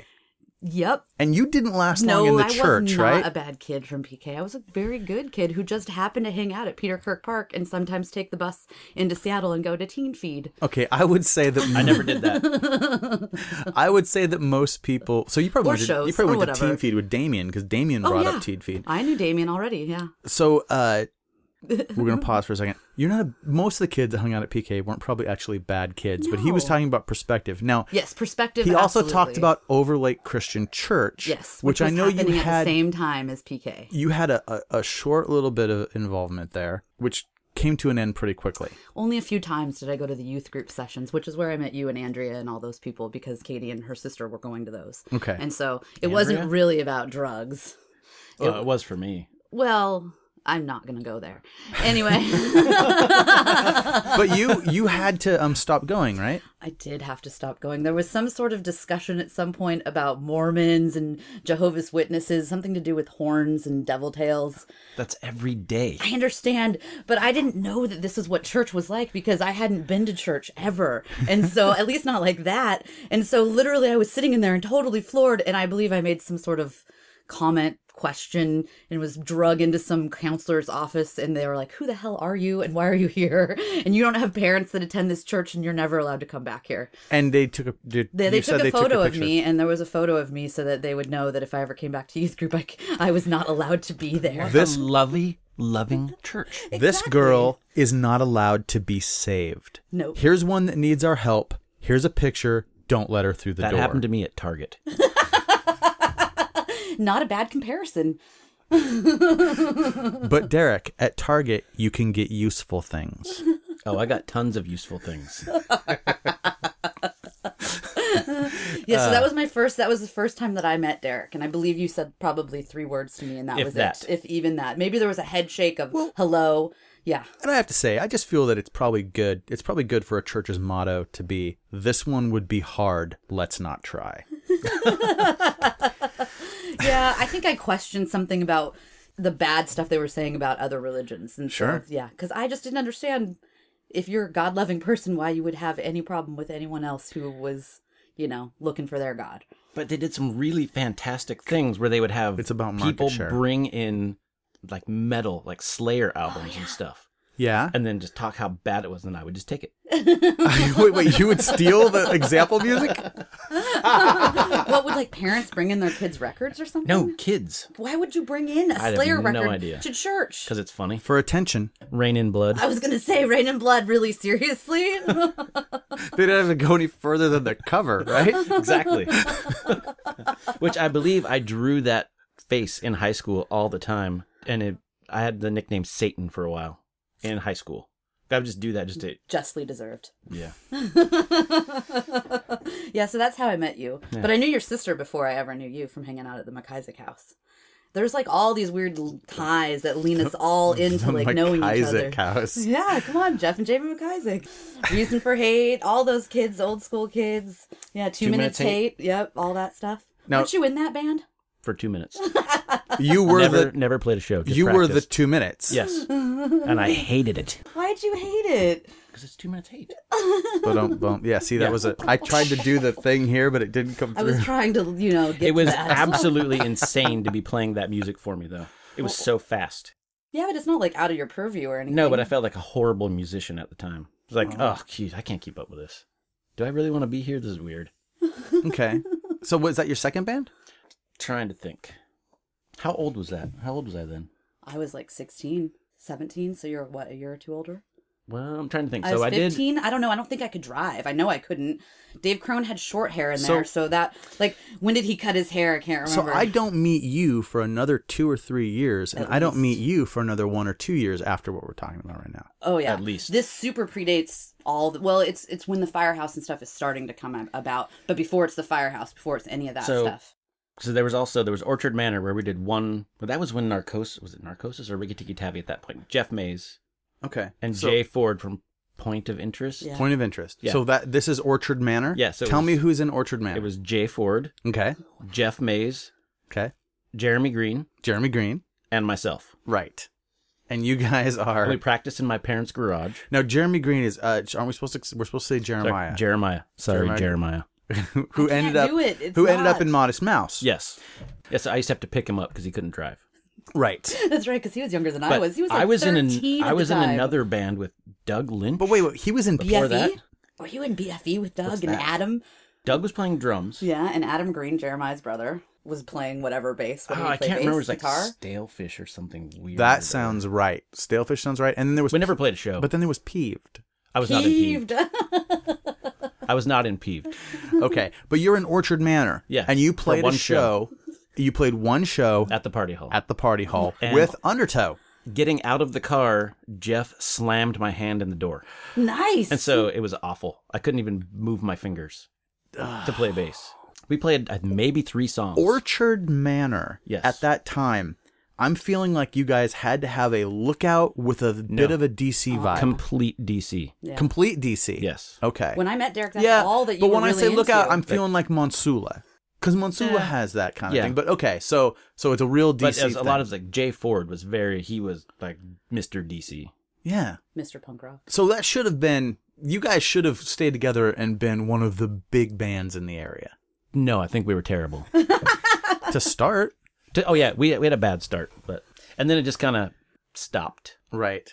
Now, were you at that show? Because I know, Michael, and you would come across to the party hall sometime. I have no idea because that was my life. My life was literally going to shows. That's all we did. A house show, a show in Seattle, a show somewhere, Big John's. Well, that was before Big John's. But, my first house show was a Poison Idea show. That was my first show ever was a Poison Idea show. That's phenomenal. Like 13. I don't know how old I was. Oh, so the party hall, we bring it up, but this could be the first podcast anyone listens to. It was this old rental hall in what was at the time a pretty rough spot of Seattle at a time when we still had, if you're on the East Coast, forget what I'm saying. It's not a rough spot, but for everybody else, like this was actually a rough, this was the Central District. People get mugged, people get jumped. For Seattle, it was rough. It was for a what rough we spot, had. For East Side kids, it was rough. It's completely built up in condos, and it's doesn't nothing exist like now. that anymore. None of these spots exist anymore. Now you got to stay away from Bellevue. Now you got to stay away from Bellevue. Okay, great. Why? Because the rich people's security will take you out? Yes. Yeah, but the party hall, I remember being so sketched out driving across that bridge and coming over. I had no idea where I was. And everyone just said, whatever you do not walk to the store by yourself. Don't walk to go the anywhere. store. Don't be outside. It's dangerous outside. By the way, when you're inside, don't touch anything. Yeah, you might get scabies. Yeah. You will get scabies. Disgusting. That rolled up carpet back there, don't touch There's it. carpet and mattresses, and it's all along the back, and if you lean on it like it seems like you could do, you're going home. It gives me the willies right now. You're going home with bugs. And we would cram into that space and watch amazing bands. Jawbreaker, Jawbox, the Undertow, the stuff you're talking about. Like Born Against. Born Against, yeah. Were you at the Born Against show? Okay. I wish I was, but then I'm glad I wasn't afterwards. Right, because there was a gunfire outside and someone threw a brick and hit someone in the head at Stole that the cash show. box. Yep. And so, yes, this was all the place we're talking about right now. So this is Orchard Manor, Peter's out. Yeah, for some reason. Not sure. And was it right after that you started the Green? No. I might have been. I was always the replacement, the fill-in bass player. So, I did that with Ricky Tikki Tavi. Oh, okay. Was Lex sang for? So, yeah, I played at Newport High School's, like, what do they call those shows? Like the variety show? Yeah. Where there's like smoke machines and like ice and you'd like just run out on the stage. I think it was Ricky Tikki Tavi. Okay. And I filled in with them on bass all the time. Every big show Chris Kolb missed, I filled in, and he hated me for a long time. So you were just waiting and you to be called up. I just got called up because I had a bass. You were never in 1007? No. Okay, I was not. That's surprising. I know. You never played even one show? In 1007? Yeah. No. Oh. Dave did. Dave Oh, Ford. maybe that's what Dave I'm Ford, who thinking. plays music with you now. Yes. Okay. So we're gonna get into the Green. We're gonna do that stuff.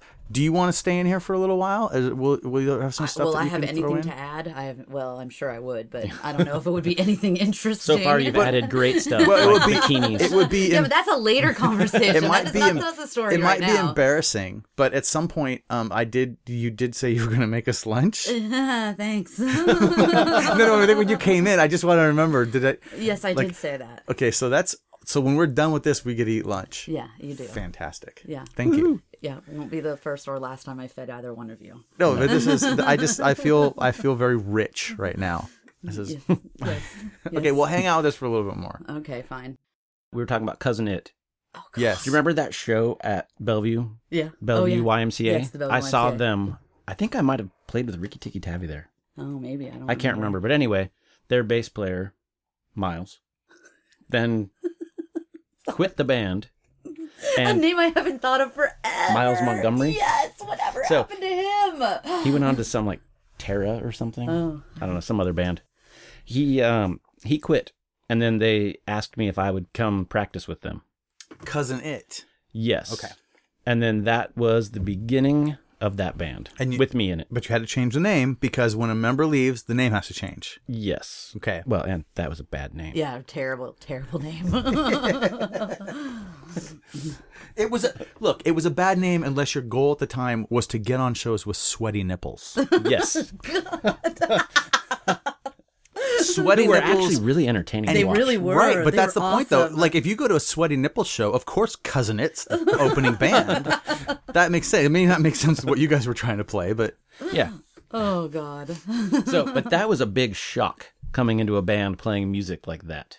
They were very sub pop Cousin It were. influenced. Okay. Yeah, Yes. which is not where you'd come from. No, not at all. No. Okay. Which is a lot of it is where the music went like a left turn.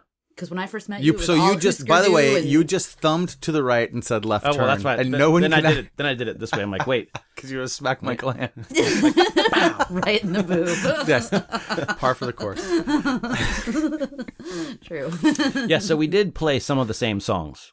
As Cousin It. Yes, some And of it- the same songs they did, and then we just started writing new ones. And eventually, Now, who were these guys the guys. in the band? There was Eric Friedenberg. Which is really the reason why you and I became friends at Yes. the end. Eric Yes. Friedenberg, who later played drums for Red Rocket, like Yes. we talked about. Yes. And there was Ben Davis, who went on with Dempsey. He played 1007. in Dempsey, and he was in 1007. Yep. Anything? Oh, I'm sure Someone other. else, I'm no, sure. I'm sure there was other Danny stuff. Adamson, And Danny Adamson, who played in a lot of bands. and he plays in a band now. Yes. What? It's a The Not It? The Not It's. the Not It's. Okay, And I was there. and you. Yes. But these are all people. These people. I don't know where Ben is right now. But this is also a key But time. these are This people is that when stayed. I met Dan Gallucci. Okay, and you met Another reason why we became friends because good I was friend, friends Dan with Gallucci. Yeah. Yes. He's one of those glue type people. Yes. Which is very cool. It connects a lot of different people together. Mm-hmm. But up to this point, you've kind of been talking about people that weren't part of the story, that weren't part of the scene the way Yes. we were part of it. But this band is full of people who were continuously involved, and all of these people connected to other people that we were all friends with, and it became part of, like, I feel like it's part of the storyline up till now, even if we haven't heard from Ben for a long time. You know what I mean? It's like, absolutely. Like we you know, we're still running into these people, you know, so it makes sense now. So you're now into the storyline. This is where the group of friends becomes solidified, is with this time period of the green and all that kind of stuff. And the firehouse is starting to happen. Yeah. Yes. The east side is happening. You guys haven't there hasn't been a lot of crossover into the Seattle hardcore. There's probably still some rivalries and some weird. Because of Undertow, but that's I mean, we played with Undertow all the time. That's how I know John and all those guys. Yeah, we're all friends. Yeah. Friendly, but remember there was kind of a weird thing for a while. Well, for me, if I could walk up to them and say, "Hi, how's it going?" and we talked to each other, that was a friend at that point, because I was like, ugh. Right. Yeah, Derek didn't talk to anybody. No, I remember. We've been through how we ended up dealing with each other. Yeah, that was a good one. Yeah, but I mean, like, he just went. He just went like this. I walked up to say something to him at the firehouse about the band that was playing, and he just went. Kind of got a scared look on his face. But it was a little bit like more judging. Yeah, I've seen that look. I don't judge. That's great radio right there. It actually is amazing to know how shy you actually I still are. am. I'm incredibly shy. Because to me, you're not. I mean, you're not that. Been you forever. And then you know me, and the switch turns, and then out. You stop. Don't ever stop talking. Well, I remember it was hard to become. We talked about when he was drinking a lot, and I referred to him as Dancing Hulk Derek. Yeah. No, but it is that time period. That's when everything's solidified and everyone becomes super good friends, and you know we're all mobile. We all can go out and do whatever it is that 16 and 17-year-old kids go out and do. Go to Denny's. Go to Denny's, go to Sherry's in the middle of the night. You guys spend a lot of time smoking cigarette after cigarette after cigarette after cigarette.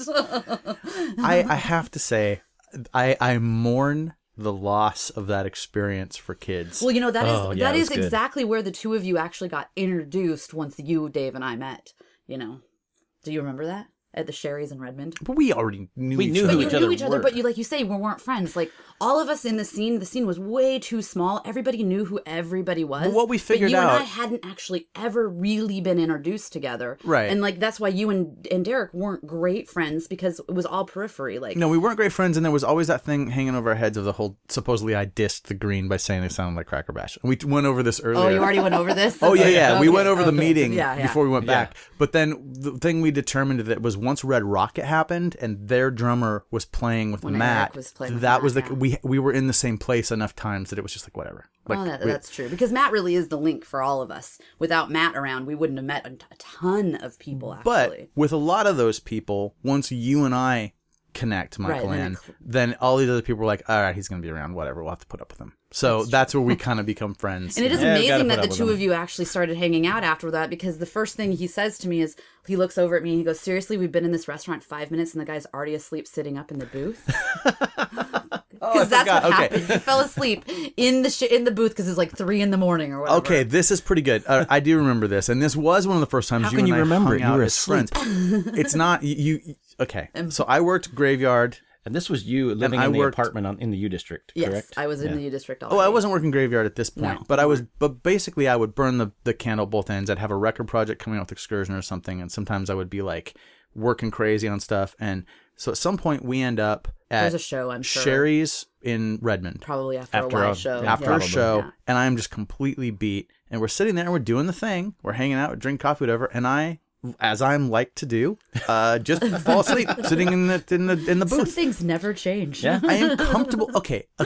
There's a Jimmy Eat World song. I fall asleep with my friends around me. It's the only true. place I know I feel safe. Okay, that's me. Like, if I can fall asleep sitting with you guys are having a great conversation or whatever. Yeah. So apparently I was asleep for a little while, and then I woke up and everything was fine. Yeah. But I've been hearing about this ever since it happened.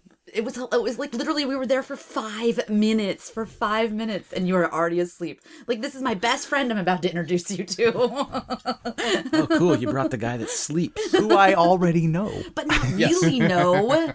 That's the thing. It's so weird that scene back then was such a small scene. Like, we're all hanging out with everyone from the Plan and State Route. Like, that's our crew, right? And then all of a sudden, there's you and these hardcore kids around more and more and more, not just Undertow, but more and more hardcore kids start coming around to the east side. We're going to shows at Big John's house. There's this weird meshing and melding of two scenes. Which didn't always go smooth. No, it didn't. Especially with the hard dancing. Yeah. That was when there started to be, because the east side, I would say, was more pop and more like emo-y, kind of like, well, we had more connections to that kind of stuff for sure. Right. And I think that when bands like Undertow and the hardcore bands that were getting into like Earth Crisis and everyone was into the kickboxing thing, when you'd have that show with the mixed bills where it was like a poppy band or 10 to 7 and Undertow, a couple of fights. Then there'd be and I did that on tour. Windmills and kicking and all this stuff, and you get to the East Coast and these kids are still kickboxing. Like, what the hell is wrong with you guys? Stop it. Wait, what is it? I can't remember what the bands were, but I mean, it was touring with, I think at that point it was Waffle Stompers. Yes, it probably was. Being on the East Coast, up in like... You're saying, why are you still doing this? Stop it. And there's still while we are decade playing, or more of serious... No, while we are playing. Yeah. Oh, because people hadn't figured out that it didn't really work during... And we played with hardcore bands. It's like, this is... Right. Well, it's kind of like a variety show. After a while, like early mid-90s, like 93, 94, 95, I mean, that's all there is like, there's no, like, breakup of the scene. It's hardcore and pop. It's all the same. Right. I mean, you were playing shows with face-to-face. Yeah. I mean, but that was at least awesome. closer. Yeah, that was at least closer. But still, that's still verging into the hardcore scene. And all the hardcore kids would come to any show that there was to go to because there weren't shows like there are now. Right. It took a few years before the scene stratified, or I don't know if that's the right word. True. Yeah. Yeah. Well, it sounds good. Yeah. Yeah. No, it's totally We're going to true. just say that's what it is. But yeah, the Seattle scene back then was way smaller. I mean, we had to go it wasn't like we just went to Bellevue to Ground Zero and to the Redmond Y. We were going to shows. Zones. It was Zones. Or at high school. At arcade. Or at random Bless parks. Kate Becker for doing that. Wait, so Kate Becker was Zones? I think she did Zones as well. Yeah, Kate Becker's responsible for many, many things in all of our lives. It's true. I don't think any of this happens without Kate Becker. No, because we're not the little kids. I mean, we're the kids making the music, making the scene for them, not me, because I'm just hanging around. The East Side connection doesn't really happen as much without Kate Becker. No, well, but it was there before her, and then she built it into something, because we were doing shows before she was ever there. Yeah. Just not as good. No, just not as right, good. right. You needed someone to come in and say, "Hey, here's how we do things." I mean, and shows were house shows. I mean, we were going to that was my first show ever was a house show. So, do you remember what house? No, I couldn't even tell you where it was. I was probably 13 years old. All I know is I got in a car and it felt like I was driving out to the boondocks. I'm sure it was somewhere right in the city, but it just felt like that. But God, going to Beth's at that age was like going to, the middle of nowhere. Where are Beth's we? Cafe, and they probably allowed smoking then. Oh, yeah. Oh, yeah. Beth's Cafe is still I think there. you had to smoke. It's on I Aurora. think, it was by law. You had to if you went in the door. I was in Beth's a little over a week ago, and I can report for the first time that they're actually attempting to make their food better. Oh, well, why would they do that? Right. What I've been telling people for a long time is that there's literally nothing that tastes good on the menu at Beth's, not even the coffee, and I love it. What is and it, I love like a to go there. 42 egg omelet or something? There's some big No, but stuff. I think it tastes good if you're high. Well, I don't there's remember, a lot but I of think people it that are does. high there, but I went in and ordered a grilled cheese, which I will often do because at least it's something to eat while you're there.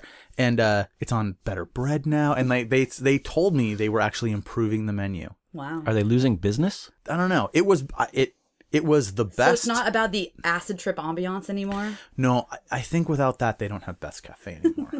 Because if there's no pictures on the wall, come on. So if you haven't ever been to Beth's Cafe, if you're from listening somewhere else, or if you're here and you haven't been there, you really ought to go. The walls of the entire inside of the place are just covered with paper, white like printer paper that people have drawn with pens and pencils and crayons.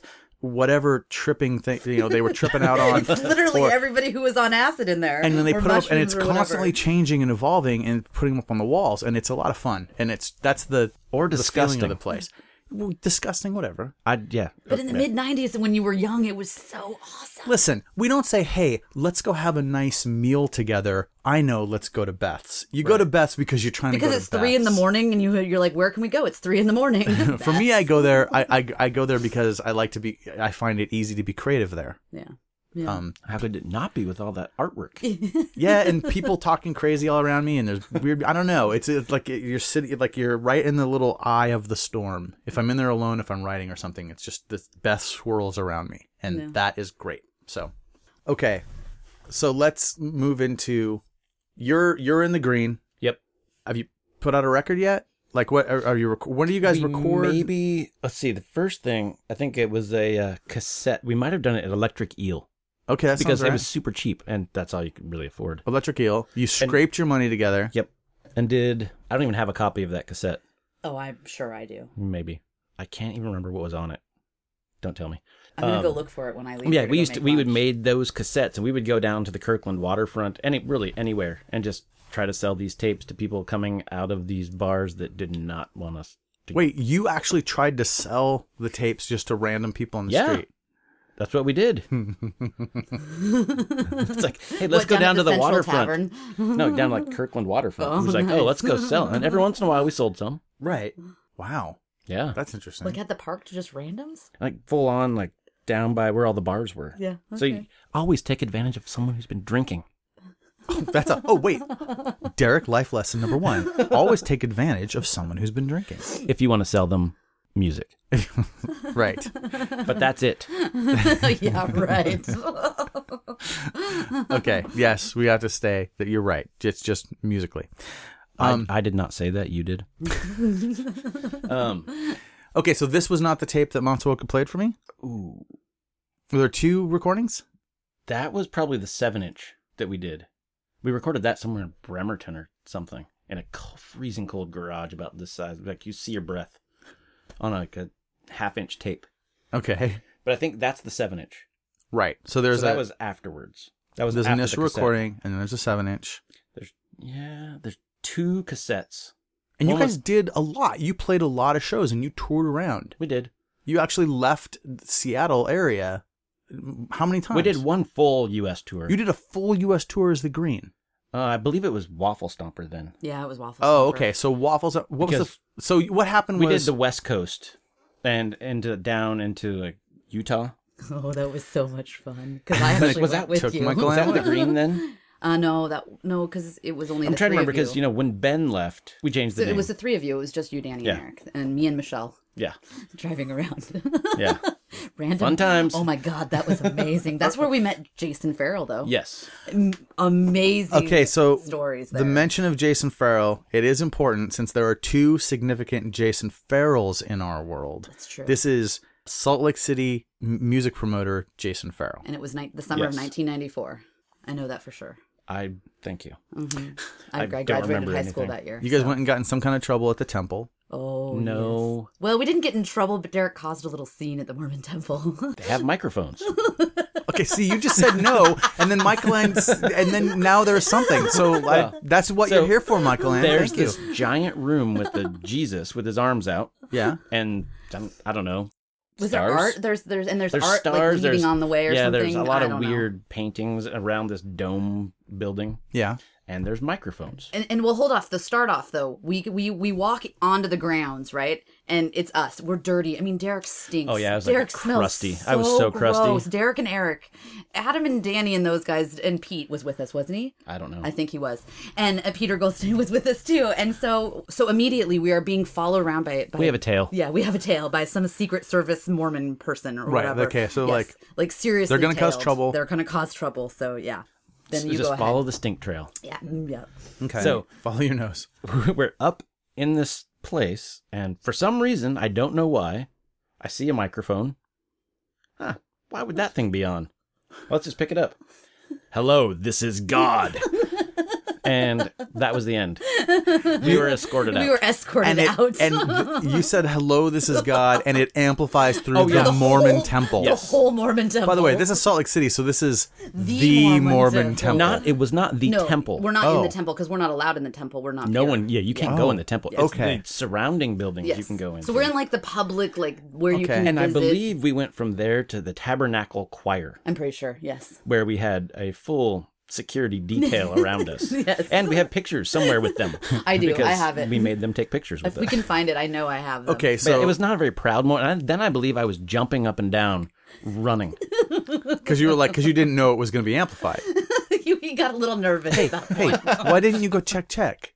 Isn't that what people do? Someone would do that. But you, seeing a microphone in a church, would just grab it and say, "Hello, this is God." And I'm pretty sure I was the one egging it on. I'm pretty sure I'm like, do it. Come on, do it. It was funny. It was. Okay, I won't ever do that again. So, by the way, Michael gets people kicked out of churches. Let's just say that. Oh, damn, I didn't know I had a theme going. I am proud of that, though, if that's what I You get should tagged go. with. You should go hang out with Scientologists now and save them from that bullshit. On the same thing as the church, I know I was removed from church once for wearing a Martha Splatterhead accused shirt. Oh, They did not like that. the artwork, or did it say anything on it? Oh, it was the artwork. Okay, Yeah. It's Martha Splatterhead. Cutting somebody's head off, or Right. yeah, they tried to make me change. I wouldn't, so I went back. It was actually at camp. So I went back to my suitcase, got some wine coolers, went out in the canoe. Wine coolers. That's all I could get my hands on. Bartles and James, or I don't. Probably it was disgusting. I drank a lot of wine coolers in high school. But I just High remember school. I did well. I mean, I had like a 50-pound suitcase because it was 12 or so wine coolers in it and 3 packs of Big Red gum to cover it up. That did not work. You were going to church camp. Yep. So you thought, I need some booze. Yep. Booze and cigarettes. Oh, and cigarettes. Yep. Hey, how did you get the coolers? Who bought them for you? A person. My manager at the time when I was working at Burger King. Yeah. My first actual job ever was Burger King. And your manager would buy you alcohol. Yep. Miley. What was the frozen By the way, yogurt place you worked at? I worked at a Kentucky Fried Chicken when I was 18, and yes, there was an older person that worked there that would buy alcohol for the younger people. I think this is actually part of that minimum wage job thing that people do, is that whoever that loser older person is that works there, they're definitely going to contribute to the delinquency of the younger people that they work with, their younger coworkers. Oh, I think it's mandatory. Yes. Yeah. Yes. Yeah, absolutely. Because we all became those older people at some point in our lives. No. I'm going to say no. I Okay, didn't you did not. contribute to the delinquency. I did contribute to the delinquency in high school with my friends when I was already straight edge, and I would drive them around and help them go on the beer run. And I just made sure they got where they needed to go. Well, you were the safe person. Well, You we were had the- our Matsuoka. Yes. Oh, Matsuoka Yeah, we always had Matsuoka. Yeah, he was absolutely. the gallon of Old Crow and a measuring cup. Yep. Oh boy. Wait, explain that. Explain Matsuoka with a gallon of Old Crow and a measuring cup. Well, he would show up, you'd lay on the ground, he would fill up the measuring cup and then dump it in your mouth. This was a We thing? did this often. Yes. I'd wake up in a closet with my feet up in the air and And normally we'd have done something Wait. just stupid the night Now, before, hold on. Did he put you in the closet? I don't know. You don't know how you we got don't in know the how closet? we'd end up places half the time. Matsuoka said, "We're going to drink tonight. Lay down." And then we would all sign the bottle. Was there a name for this game? Matsuoka. Yeah, but this was happened part for often. the course. The first time I ever really met and hung out with Matt, I had to drink him under the table. That was the rule of the. But that's why Matt. That's why Matt likes you so much to this Because I day. drank him is under the because you table. actually outdrank Matt. I did. Yep. I do know that story. In fact, we recorded a podcast where that story was told, and it was unusable. So the podcast that went up with Matsuoka is just me and Matt. Oh yeah. You that's right. actually came in on the first attempt. Oh, that's true. Yeah. So no one heard that story I told just now, but yeah. And so Matt was our over 21. We were like he would- 17 or yeah. whatever, 16, 17, 18, who knows. Yeah. So he was our supplier of the Old Crow because he only bought what he wanted. He almost never got us what we wanted. Oh, no. It was just cheap crap. Yeah, awful, terrible. It was fun. It did the job. All right. this- And so that's how I believe bikinis became a part of the conversation. What was it with That you was guys an on the Old east Crow. side taking all your clothes off all the time? Oh, and we would play. What did we play in our underwear? What was the game? Hide and seek. Was that? Well, it? hide and we seek, did play yeah, hide I and seek in our underwear. They would find people on the roof. naked. No, it's something like anchovies or No. I don't know. Oh wait, there is something. What the Yeah, I hell don't know is what it's that? called. it's you cut. That was Sardines. Sardines. Sardines. Oh god. Yep, that That's was right. it. Yes. So why we would do this naked or in our underwear? I don't know, but we totally would. No one was ever fully naked. Oh yes, they were. Not you, perhaps, but yes, there were people fully naked. Oh. Yes, yes, there were. When you think about when you think about the group, you can when figure you out go who it was. through that group of people in your mind, you can just check off boxer shorts, naked. Yeah. And you probably that's Brian Renfro, Bikini? boxer shorts. Mickey's wide mouth. Yeah. All right, so ping pong balls? Was it okay, so was it while Waffle Stomper was away that Matt actually ventured out in his first filmmaking career Yes. Was and that made not on that tour? That was when we went to the face-to-face show in Salt Lake. Oh, the famous face-to-face show in Salt Lake. So you guys are away. Oh, you guys played the face-to-face show where someone got stabbed or got the X the X. carved in Yeah, there, something like that. Yeah. carved in their back or It was something. at the fairground. It was so huge. And that was when we were playing that weird circle game. Yeah. Yeah. I'm not gonna look at you. Come on. For those who can't see what's happening, Michael Ann just tried to get Derek with the classic, hey, look at this, and then you make the little circle okay sign and the person looks at it. Michael Ann, He didn't fall and the for best it. part is, this many years later, she completely failed because he knew exactly what she was doing. That was a huge thing that entire day. Oh my God. What do it you was Charlie horse the huge. person if they you yeah, hit him? just hit him. Yeah. You just hit him if they okay. Yeah. And I would try to flip Unless between like the I eyes. can't remember his name, the bass player, Yeah. face to face. God, real nice He was guy. really good at Yeah. stabbing the circle. Yes. It's like, 'Cause oh, if you great. stab the circle, then it does. Then Then he gets to hit you anyway. Oh, okay. Yeah. So you guys were playing with those dudes. Yes, we were. Look, Face to Face at the time was They were an awesome. amazing band. Yeah, they were really good. We're talking about Don't Turn Away era. Oh, of course. Yeah, of course. So anyway, Yeah. the people that were left behind ended up making a horror film, which I've been trying. Don't go into the kitchen. Called Don't Go Into the Kitchen, which I've been right. trying to get my hands on, and I think it might be in Matt's tapes. I think Dave Ford might have it as well. Dave Ford is involved. No, was it Matt's movie or was it Dave Ford's movie? It was Matt's, I believe. Okay. And this was a, hey, we got really, really high. We're going to make a horror film. We didn't do drugs. No. You guys were gone. That's true. It was the people that were left behind. Probably drinking. But it was, Matt then actually went on to make a couple of movies and inspired me to make my movie. So he definitely, this was a good, Those were fun. this was a good part of our history. God, back at the dirt farm, that movie was made. The dirt farm. Isn't that what we were called, or was yours just the farm? That was a potato farm. Oh, when we yeah, found the potato rotten farm. potatoes. Never mind, the dirt farm's a different house. But wait, no, hold. This wasn't did not- happening at your parents' house while you guys No, were on no, tour. no, No, this That's was the at- potato farm, right? Yeah. The Yeah. potato farm is your parents' house, Derek. No. No, it's down the street from my parents' house, about 3 blocks. Okay. But Was it- the was- house was identical. Yeah, it was It was weird. weird. Yeah. So then, when does Waffle Stomper end? Because the green ends when Ben Davis leaves. Yes. And Dempsey, Mark moves away, Dempsey breaks up, and Ben moves. So So that would have been 93, probably. No, it's later than that. No. when Waffle Stomper ended, No. When the green becomes Oh. Waffle Stomper, it's like Well, then it's 93, not because 94. Ben Davis left. He left the band, perhaps, but he was in 1007. Yes. right? Yeah, he That's just left when the we just band. changed our name. Okay, so then you guys become Waffle Stomper. Yes, and then we did the one U.S. tour, some other weird West Coast stuff, and What's the furthest place away that you guys played in Waffle Stomper?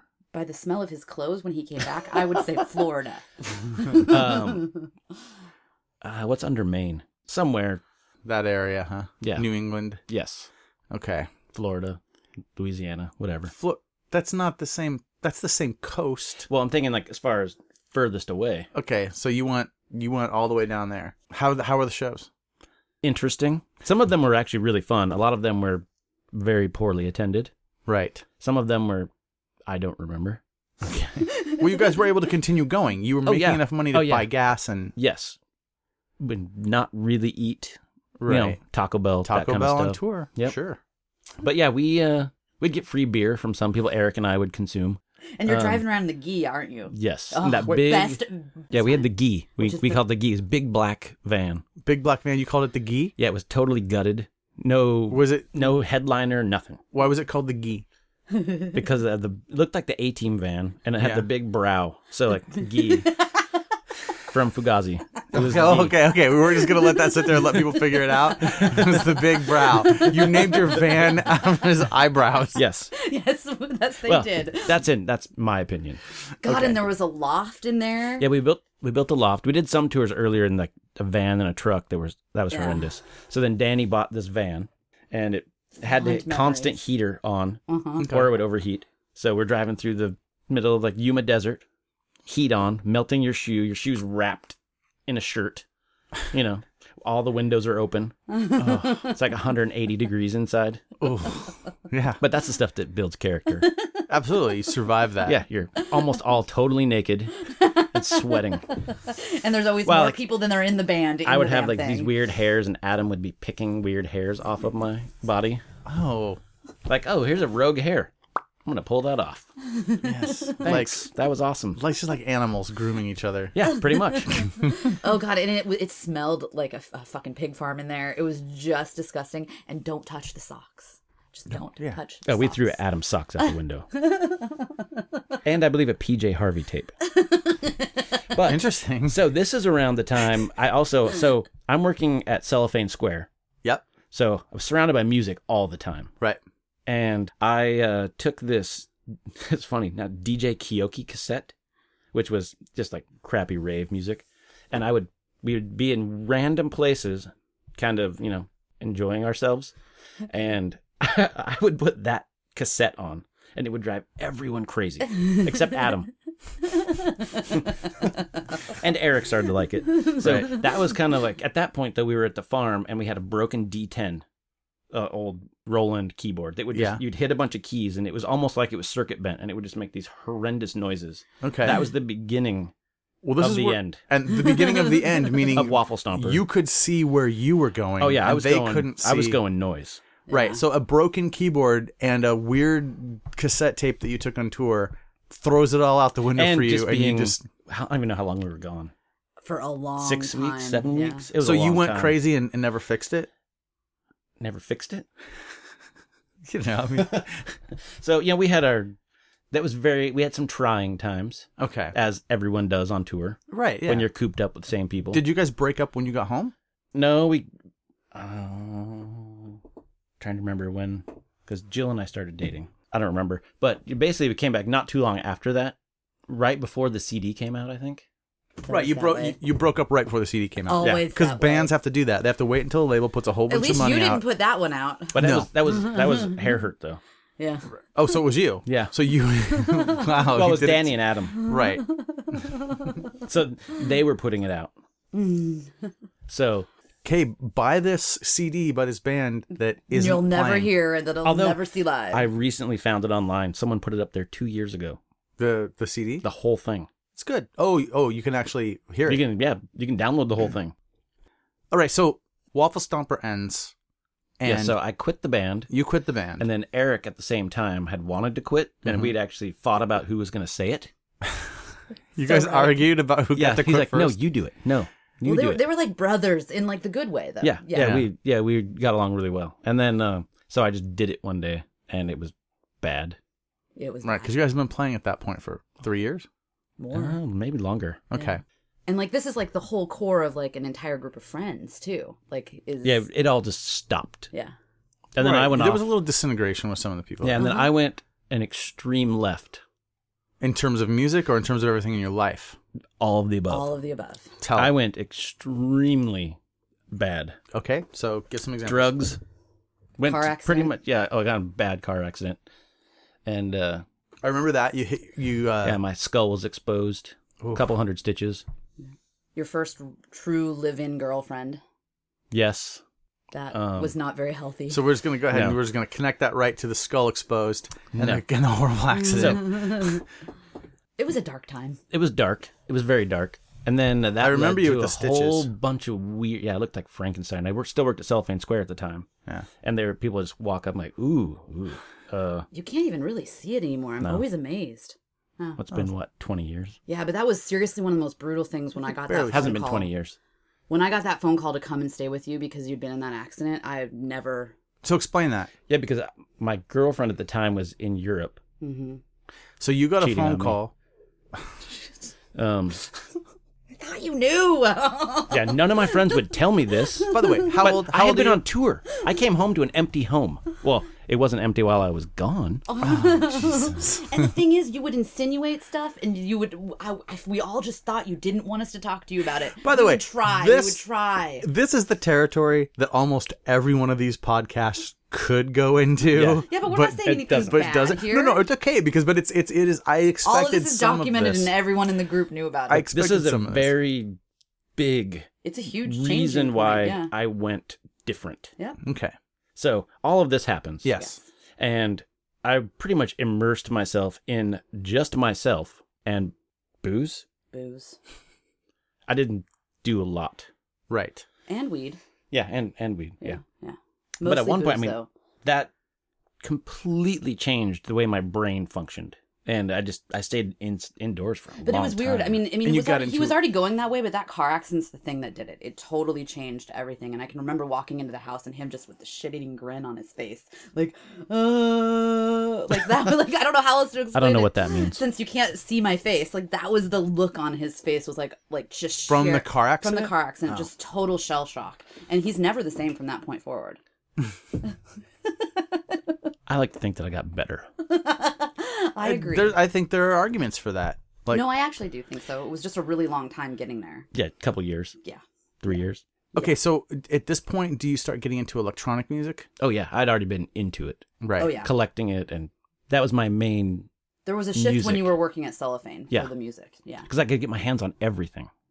So I still had my big collections of punk rock, electronic, but it pretty much started going all electronic. Yeah, you stopped collecting anything rock. Yeah. You stopped started going to the selling shows it. with us. You stopped doing all that.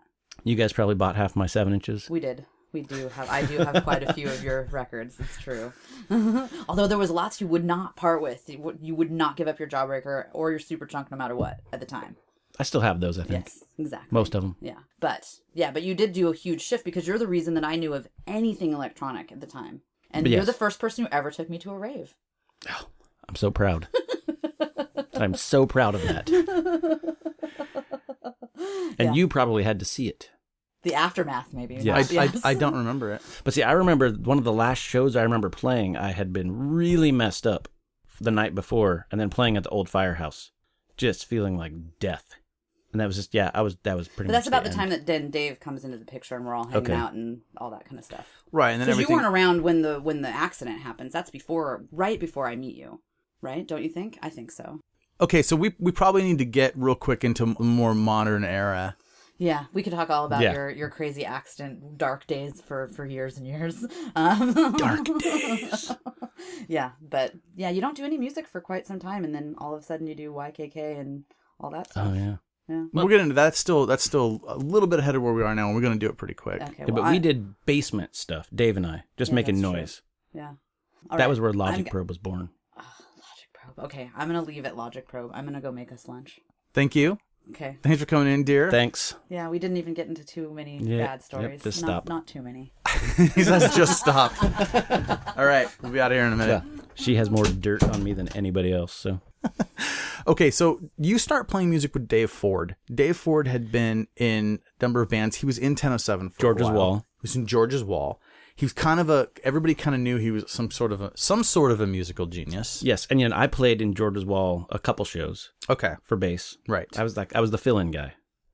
So, we start making noise was our main thing. Was just to make noise. And did you Strobe start lights. calling it Logic Probe right at the beginning? No. Did you have a different name? We didn't. We were just had like, no name. all of a sudden one day we're like, we're going to call this Logic Probe. And we stuck a piece of paper on the wall. And that became our den, our noise den. Your noise den. Where we would just pretty much buy everything. What year is this? 96, 97? 96, 97. We put out our first CD in 99. In 99. Right. I think. Which was the one that Kerry Whitney released. Yes. Okay. So, and that's the CD that I used music off of for The Edge of Quarrel. Correct. Okay. Logic Probe is still, you guys are still doing it. Correct. It's a long running musical project. And you guys have played a lot of different places. I've seen you do it. We've done, some really interesting stuff. How would you describe Logic Probe to people that had not heard Logic Probe and maybe didn't understand the type of music that it is? Let's see. Organized chaos? Is it IDM? Well, people say that. Some do, yeah, I guess. If you want to label it that. I don't really like that name, but yes. There's no name you like better? Music. Okay. And you it's electronic music. A lot of noise, a lot of scattered beats, broken. And you primarily run it off laptops? Now, yes. We didn't used to. We used to use actual all hardware. Right. But then we had a show down with Jason Farrell in Salt Lake. We're like, we can't carry all this crap with us on an airplane. Right. So we got laptops. Okay. And that was a complete shift. Right. And once you did a laptop, you're like, okay, we're laptop music. Yes. Because then it was almost like the device was capable of taking what we had in our brains and making it happen. Okay. Does that make sense? Absolutely. Now, Because it's really hard to hand program things. sure. let's hit on two things. One, we teased this earlier, so I want to do it. You're in Edge of Quarrel. Yes. And you're also in Matt Matsuoka's movies or movie?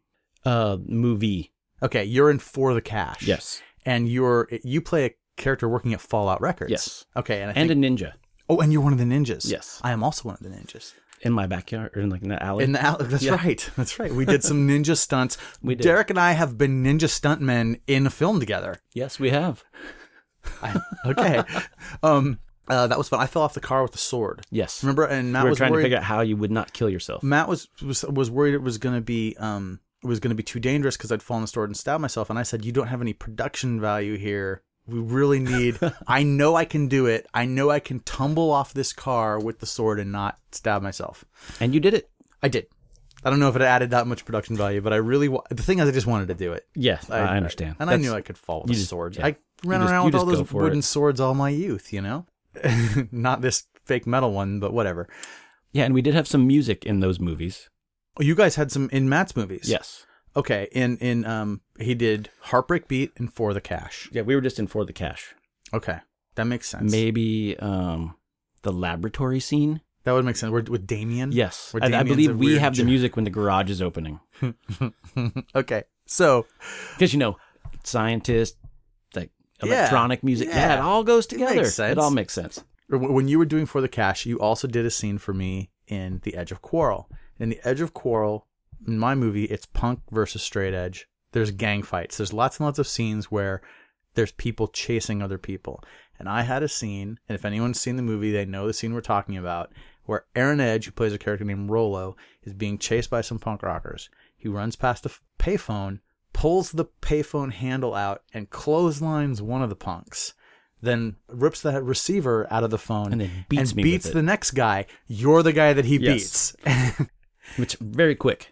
It was very quick, and you actually got hurt more in real life than what it would look like in the film because it doesn't really look like he's hitting you. So no, but you got whipped by the end of the metal.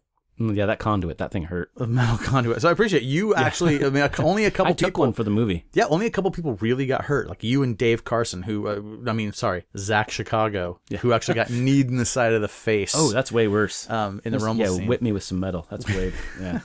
No, so that was I appreciated that. You're part of that fiasco, like so many others. And then you get a job at some place on the east side. Now, neither of us had taken advantage of the opportunities that had been happening in the Northwest with the whole rise of the internet and all the .coms and everything. People that we knew had made a lot of money, and you get hired by some tech company. At the time, I was doing laser work. Like actually etching light plates and stuff for Boeing jets and all that stuff, getting paid very little. You worked for a company that was doing laser etching? Yes. Like cutting paint. Okay. On panels that were backlit. So then I used that. Dave Ford got a job. That's right. At Terrabeam. Dave Ford got a job at Terrabeam. And I took that because I was working with Dave Ford. And the name of the company was Terrabeam. Terrabeam. And it was this startup in Seattle that Lucent Technologies had gotten excited about and put $700 million of money into. Lots of money. And one night at the Spaghetti Factory, I believe. Spaghetti Factory? This sounds right. Sure. We were all out at the Spaghetti Factory, and you said, Dave needs a job. Apply. Yeah, it was said, Dave needs a job. I was working at Kinko's, and I had already not taken a job at Amazon.com when I had an opportunity. And so I thought, no, it was the biggest mistake I've ever made. Well, that time at Amazon, yes. Now, it would be a good thing to not get it. Okay. But certainly, financially, it would have been a great thing to have done. But so you said, you should apply. I'll put in a word for you or whatever it was. And so I applied and used you as a reference. And somehow, with no background in anything, I got hired to work with you in Redmond at Terrabeam. And I was hired as like a monkey, like a monkey wrencher. That's what we all were. Right. We worked in the... but it paid well. No, it didn't. No. Eventually, it paid well for me. Here's what they did. When I got hired, they said, okay, listen, we don't offer a high hourly wage. Basically, what we do is when we bring people in, we give them a slight bump off of what they're making currently. but you're getting so many stock options. We were all going to be rich. We're all going to be rich. They said that you're not really doing this job for the hourly. You're going to give us a couple of years and you're going to never have to work again. They actually said, congratulations, you won the lotto. How'd that work out for us? Oh, great. We worked there together for a couple of years. I worked there. We got pretty close at that job. I worked there for a long time. You worked there longer than I did. I went in the 4th round of layoffs when everything went bad after. I asked them to lay me off. Yeah. Because they wanted to keep me there. Right. Now, you said this company still exists. I don't know that it does. I'm not sure. It might. If you search it, something will come up. Well, if that's the case, maybe my stock options are still worth something. You would have had to pay for them. Wait, how does that work? Well, the offering price. You have to pay for them. Oh, and it never went above what the... So it would actually cost me money to get rid of them? Yes. All right, so we worked at Terrabeam for a couple of years, and I ended up doing crazy work with lasers and aligning stuff and things that like... Fun stuff. It was fun in a way. Yes. Just like every job... I think it killed your soul a little bit. It did. I'm going to tell you the truth, man. If that job could have been me just sitting there putting together little laser control boxes. Remember that? Yes. Okay. If I could have just done that every day for like 15 or 20 years, I would have been thrilled. Like I couldn't even imagine I don't think I something. could do that for that long. Like, because it was just repetitive work that you had to do very specifically to make it work right. And it was just make this the exact same way every single time. And I love that. But it was I was constantly getting thrown into something else, and yeah, I don't know. It was a mess. Well, it was a startup environment, which was crazy. And here's the thing. While it was rising, anytime someone had a problem with something, it'd be like, oh, but this is so cool, who cares? As soon as we could see the writing on the wall that this thing wasn't going to work. It's like, oh, crap, let's get out of here. And 9/11 happened. Yes, and everything went down. Everything went downhill. Then all of a sudden, everybody's personal problems with each other came into play, and it became ugly. Yeah. Not you and me. No. That was the best thing that came out of it was you and me becoming much closer as friends. We had some good lunches. Oh, we did the Family Pancake House. The Family Pancake House Often. with grilled cheese, and the other one we did that I liked was the Godfather's Pizza. Oh yeah. Lunch buffet. Yeah. Those were the days.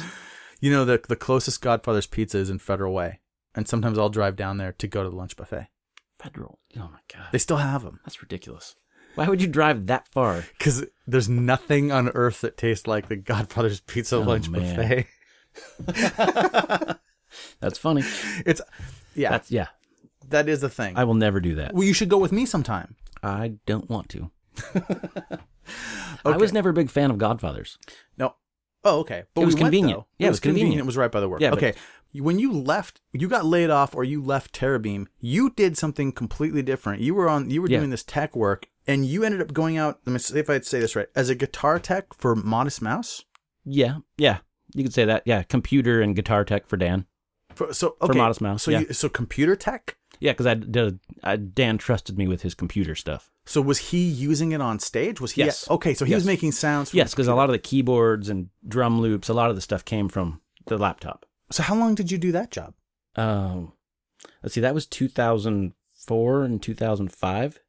So 2 years with Modest Mouse? It wasn't 2 solid years. Maybe it was a year. Right, because they would tour and then they'd be off and you'd be home. And then I'd do weird part-time work and yeah.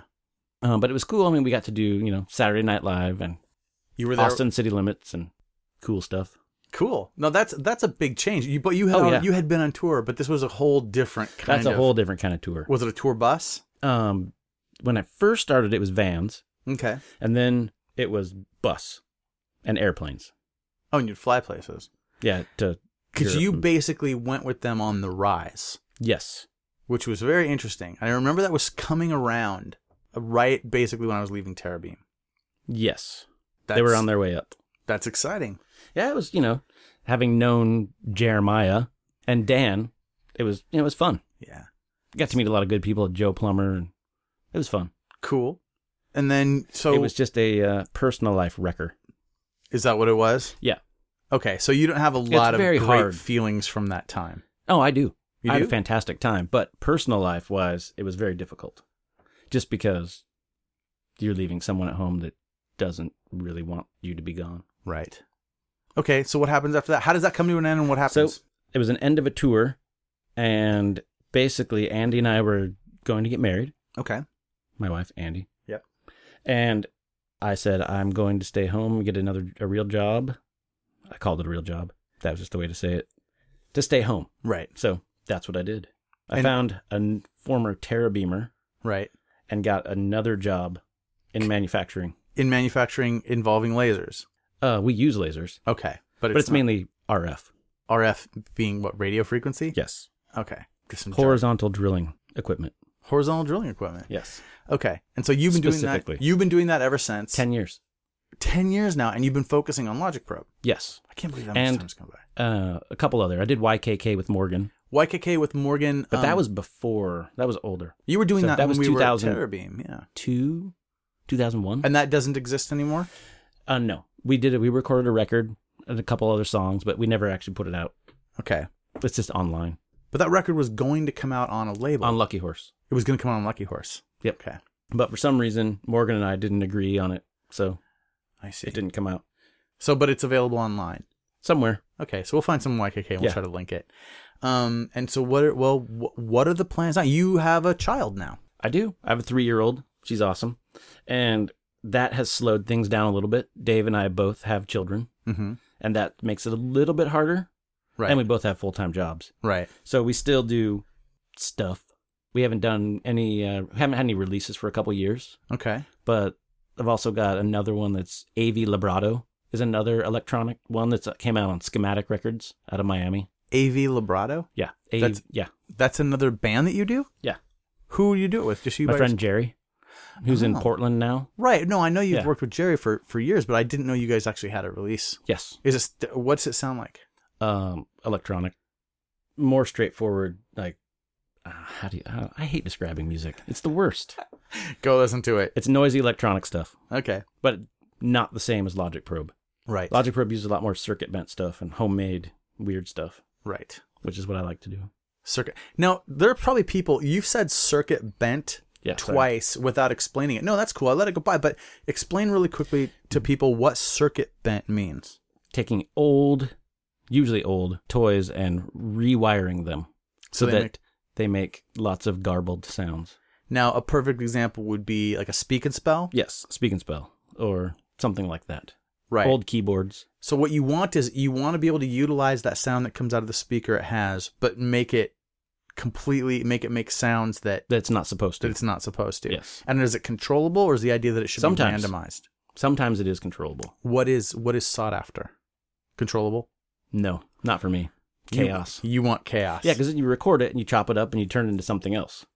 Okay. So you wouldn't be doing it live. You wouldn't be. Yeah, we do. You do. I believe you came to one where we played pretty much all noise, no beats. Yeah, no, I have. Yeah. And you were like, what the hell was that? It's fun to watch you do your thing. I don't always understand it. Yeah. You don't need to understand it.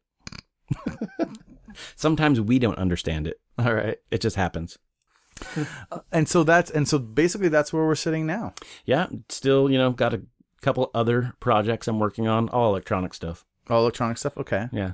Bought my kid a drum set, so I'm hoping to get some recordings of her one of these days. Now, when you buy your kid a drum set, I never was allowed to have a drum set. So that's what you wanted her to be able to make I just want her to have a drum set. But you also want a drummer. Sure. You're like, I kind of just want a little tiny drum set I can beat on. Oh, you wanted to play I play it more. I play it more than she does. But it's miniature, so it makes you're all hunched over. Right. And it's loud. It's great. But she gets on there like Animal from the Muppets and just starts beating things. And she has good rhythm. Oh, she does? Yeah. Okay, so she will be doing something. You'll be in a band with her. I hope so. Nice. That would be weird, but I hope so. Would it be weird? Yeah. I think people do that. Oh, people do it, but they're weird. Who wants to be in a band with their dad? What? Yeah, I suppose that's true. That's weird. Not weird for the parent. Weird for the kid. You think it's weird for the kid? Yeah. Who wants to be in a band with their parent? Yeah, I guess that would be hard. That would be kind of rough. Or it'll be completely amazing. Well, I guess we'll have to find out. Yeah. Hey, so we're going to go. What other things would you like to cover? What didn't we cover that you thought we would talk about today? Well, We luckily didn't talk about fights. Oh, we talked a little bit about fights with you throwing that stuff down. Oh, yeah, that was when I was young. I'm talking like high school fights. Did you get in a lot of fights in high school? Several. Did you win? Yes. You were always a winner? Well, no. No, but I hated high school for a lot of it because I was picked on by this one person, and it lasted for a long time. And I spent a lot of time in the library avoiding it. And then you finally... So this is like a movie. I was in band. Okay. So I had band fights where I got jumped in the band hallway and ended up Wait, by down. other band people? Yes. Wait, because of jealousy over the band stuff? No. I believe the one big one was because I wouldn't do his paper route. So he jumped on my back and I flipped him over, put my knee on his throat and punched him in the face a bunch of times till he cried. Nice. Did you get in trouble for that? Nope. Oh, you got to walk off that one. Yep. Awesome. I've never gotten in trouble for him. But I've also been hit a bunch of times by random people, just like strangers. Do you think that you just had a face that looked like it needed a fist? I think so. Okay. And we took that picture. So, like just random, like, oh, I don't like you. I'm going to hit you. I'm like, ugh. And I would go ahead, hit me. I'm not going to hit you back. Okay. And I would just keep walking while they were trying to hit me. Oh, so sometimes you just walked away from flailing. Oh, yeah. Or being hit in the side of the head and just keep walking. All right. Were those the ones you thought you couldn't win? No, I just didn't want to deal with it. Didn't want to deal with it. Okay. But I have a weird crazy switch. Like okay. All of a sudden, just like snap and lunatic. Right. And that's the guy that... I don't like that guy. You don't like the guy, but he beats people up. Yeah. That's when the crazy stuff happens. Okay. Like baseball bats and stuff. My brother. Tennis rackets, whatever. Whatever was closest. And so these are fights that you would go up against your brother. Yeah, but that was where most of them happened. Right. Because I was at home and I had weapons. Do you have nunchucks? Nope, but I saw some at the gas station the other day and I almost bought them. Wait, you wanted to have nunchucks? I did. I think part of listening to this makes me want them. I had nunchucks. I know. My brother made me some. I never hit anybody with them, though. I wouldn't do that. They're not good. No, they're stupid. I don't think. But I think these unscrew and you could put weed in them. Oh, they're just for holding your weed. You put your weed in there. But they were full size. Just because something unscrews and there's an opening doesn't mean it's a weed storage place. You beg to differ. Well, it's sold with all of that other junk next to a scale or a little pipe and next to a throwing star and a dagger with a white wolf on the handle. Nope, they don't have those there. Otherwise, I would have one on the wall. I love that kind of tchotchke junk. Yeah? Did you have a throwing star when you were a kid? I did. Did you throw it at stuff? In the fence, we had an above-the-ground pool. We popped the liner of the pool. Did you have one throwing star or a collection? You had one. And when did you lose it?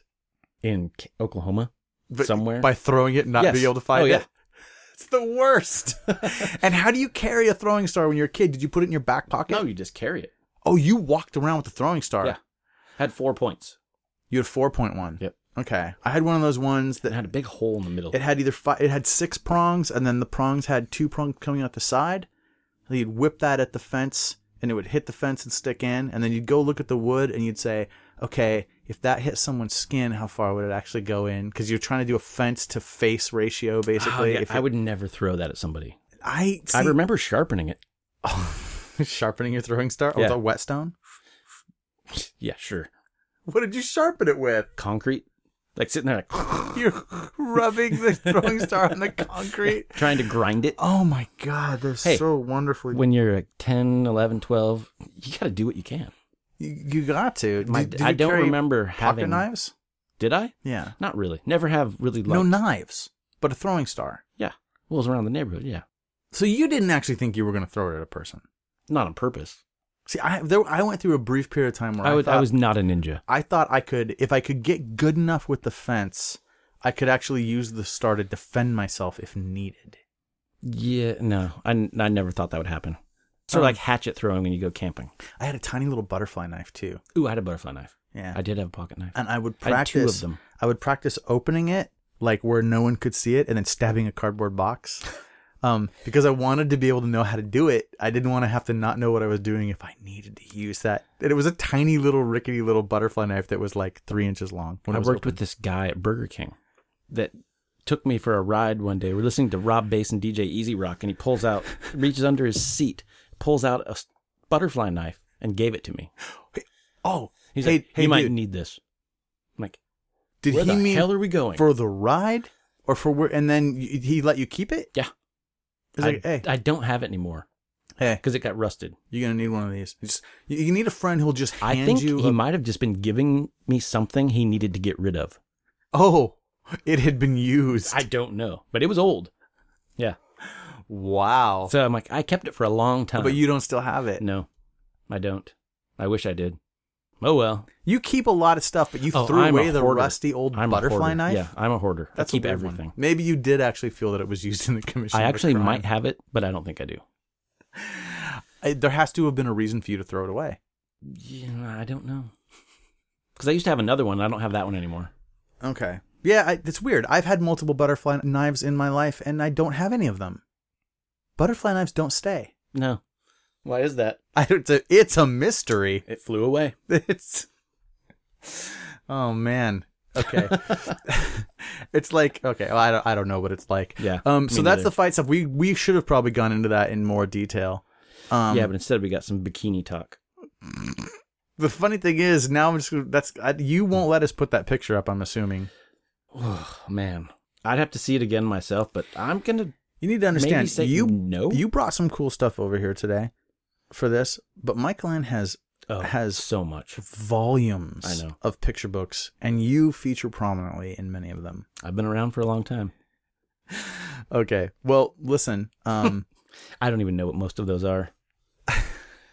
Yikes. It's okay. There's some good ones. Yeah, and there's sure definitely some photos of you and Matsuoka in those crazy times that you're talking about. So there has to be good. Someone had to have documented that. Okay. So I'm going to say thanks for coming over and doing this, man. Thanks for having me. And right before we go, any corrections from any of the prior 17 episodes of this podcast? It is so hard to think about that. I'm just really enjoying it. So you will usually text me something about each episode as you listen to it. And that's how I know you had listened to them all. The singer of the Way Outs, Leah. The singer of the Way Outs is Leah. I do have photos and video of them. We'll have to do something with that. Who else was in the Way Outs? Ned Brower. Ned. Who went on to play in Rooney. Okay. And Tim Kennedy. And Ben Davis. And Ben Davis. Okay, they were a good band, and it seemed for a little bit that they were going to really go. Yeah, and then it just stopped. Yeah, that's what happened with But Ned, Tim, they had to go to college. Yeah. They had to. That's just, yeah. Okay. I never did that. You never did college? Well, I did like 3 times, I think. Never finished. Right. Oops. So, okay, you did bring that one up. You can't think of anything else? Not right this second. All right. But you're out there. You're like a historian that's out there. Oh, I've got a lot of stuff. Listening to this stuff. So if we make mistakes, Derek will let me know and we'll be able to correct it. Yep. All right, buddy. Sounds good. Thank you so much for coming out today. Thank you. I appreciate it. Bye. Bye.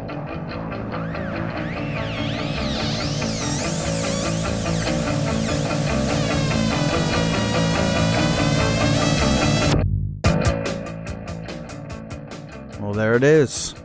I gotta say, this episode could have gone on forever. We could have kept talking. In the end there, we ran out of time. Derek needed to go. So there were a number of topics I didn't even bring up because I knew that it would take us far, far beyond where we could go with the time we had left the episode. So I really enjoyed that one. We could have gone longer, but sometimes they have to come to an end. What are you going to do? As far as corrections go, there's a possible correction. Talking about it afterwards, Michael Ann says looking back on it, her first house show might have been The Accused and not Poison Idea. She believes it was one of those, but she was very young. In her mind, it's always been Poison Idea, and it may well have been Poison Idea. Maybe it was both. I mean, who knows back then what it could have been. I was unaware of the show, but this could have been way back when I was in Bellingham, so who knows. I tried to check to see if Terrabeam was still a company. As near as I can tell, Terrabeam is now a company called Proxim Wireless. Either they bought them out or whatever. That's where whatever technology went. I found some fun articles about what a horrible downfall it had been, what a terrible gamble, and how everyone had gotten screwed. I didn't spend too much time on those because I know the story personally. So that's pretty much it. Derek pointed out in the episode that it was Leah who sang for the Way Outs. And he brought a flyer. We've talked on a couple episodes, the Jake Snyder episode and the Damian Johnson episode, about the show at the Redmond Annex that Pillow played. That was, I suppose, the first real meeting of Jake and I. And Derek actually had a flyer for that show. So that's going to show up in the images on his blog page. So go check that out. It tells the bands that are playing, and so we can put that one to bed. The other thing about this episode is that I really didn't get a chance to talk about some of the cool stuff that Derek has done with Logic Probe, working with doing remix stuff for different bands. But if you are a person who's into Waxwing or Botch, you may have actually heard his work, because on the Waxwing Intervention record, I believe it is, there's Logic Probe remix of one of their songs, and on the Botch We Are the Romans record, there's a remix that Logic Probe did. So Derek was involved with both of those things, and he's had his hand in a lot of things, and I expect that's not going to end. I think he'll continue doing a lot of great stuff. All right, so I'm putting this one up. We've got some very cool podcast episodes coming up. I'm lining up some interviews I'm excited about. We're going to get to the bottom of some stuff. All right, go check out all the stuff on the site, nobodiesnose.com. Go like our Facebook page, facebook.com/nosynobody. Follow us on Twitter, @nosynobody. Do these things. These make me very happy. When people follow those things, it makes me feel like there's one or two people out there paying attention. Anyway, just a little something that makes it all feel worth it. All right, until next time, see y'all.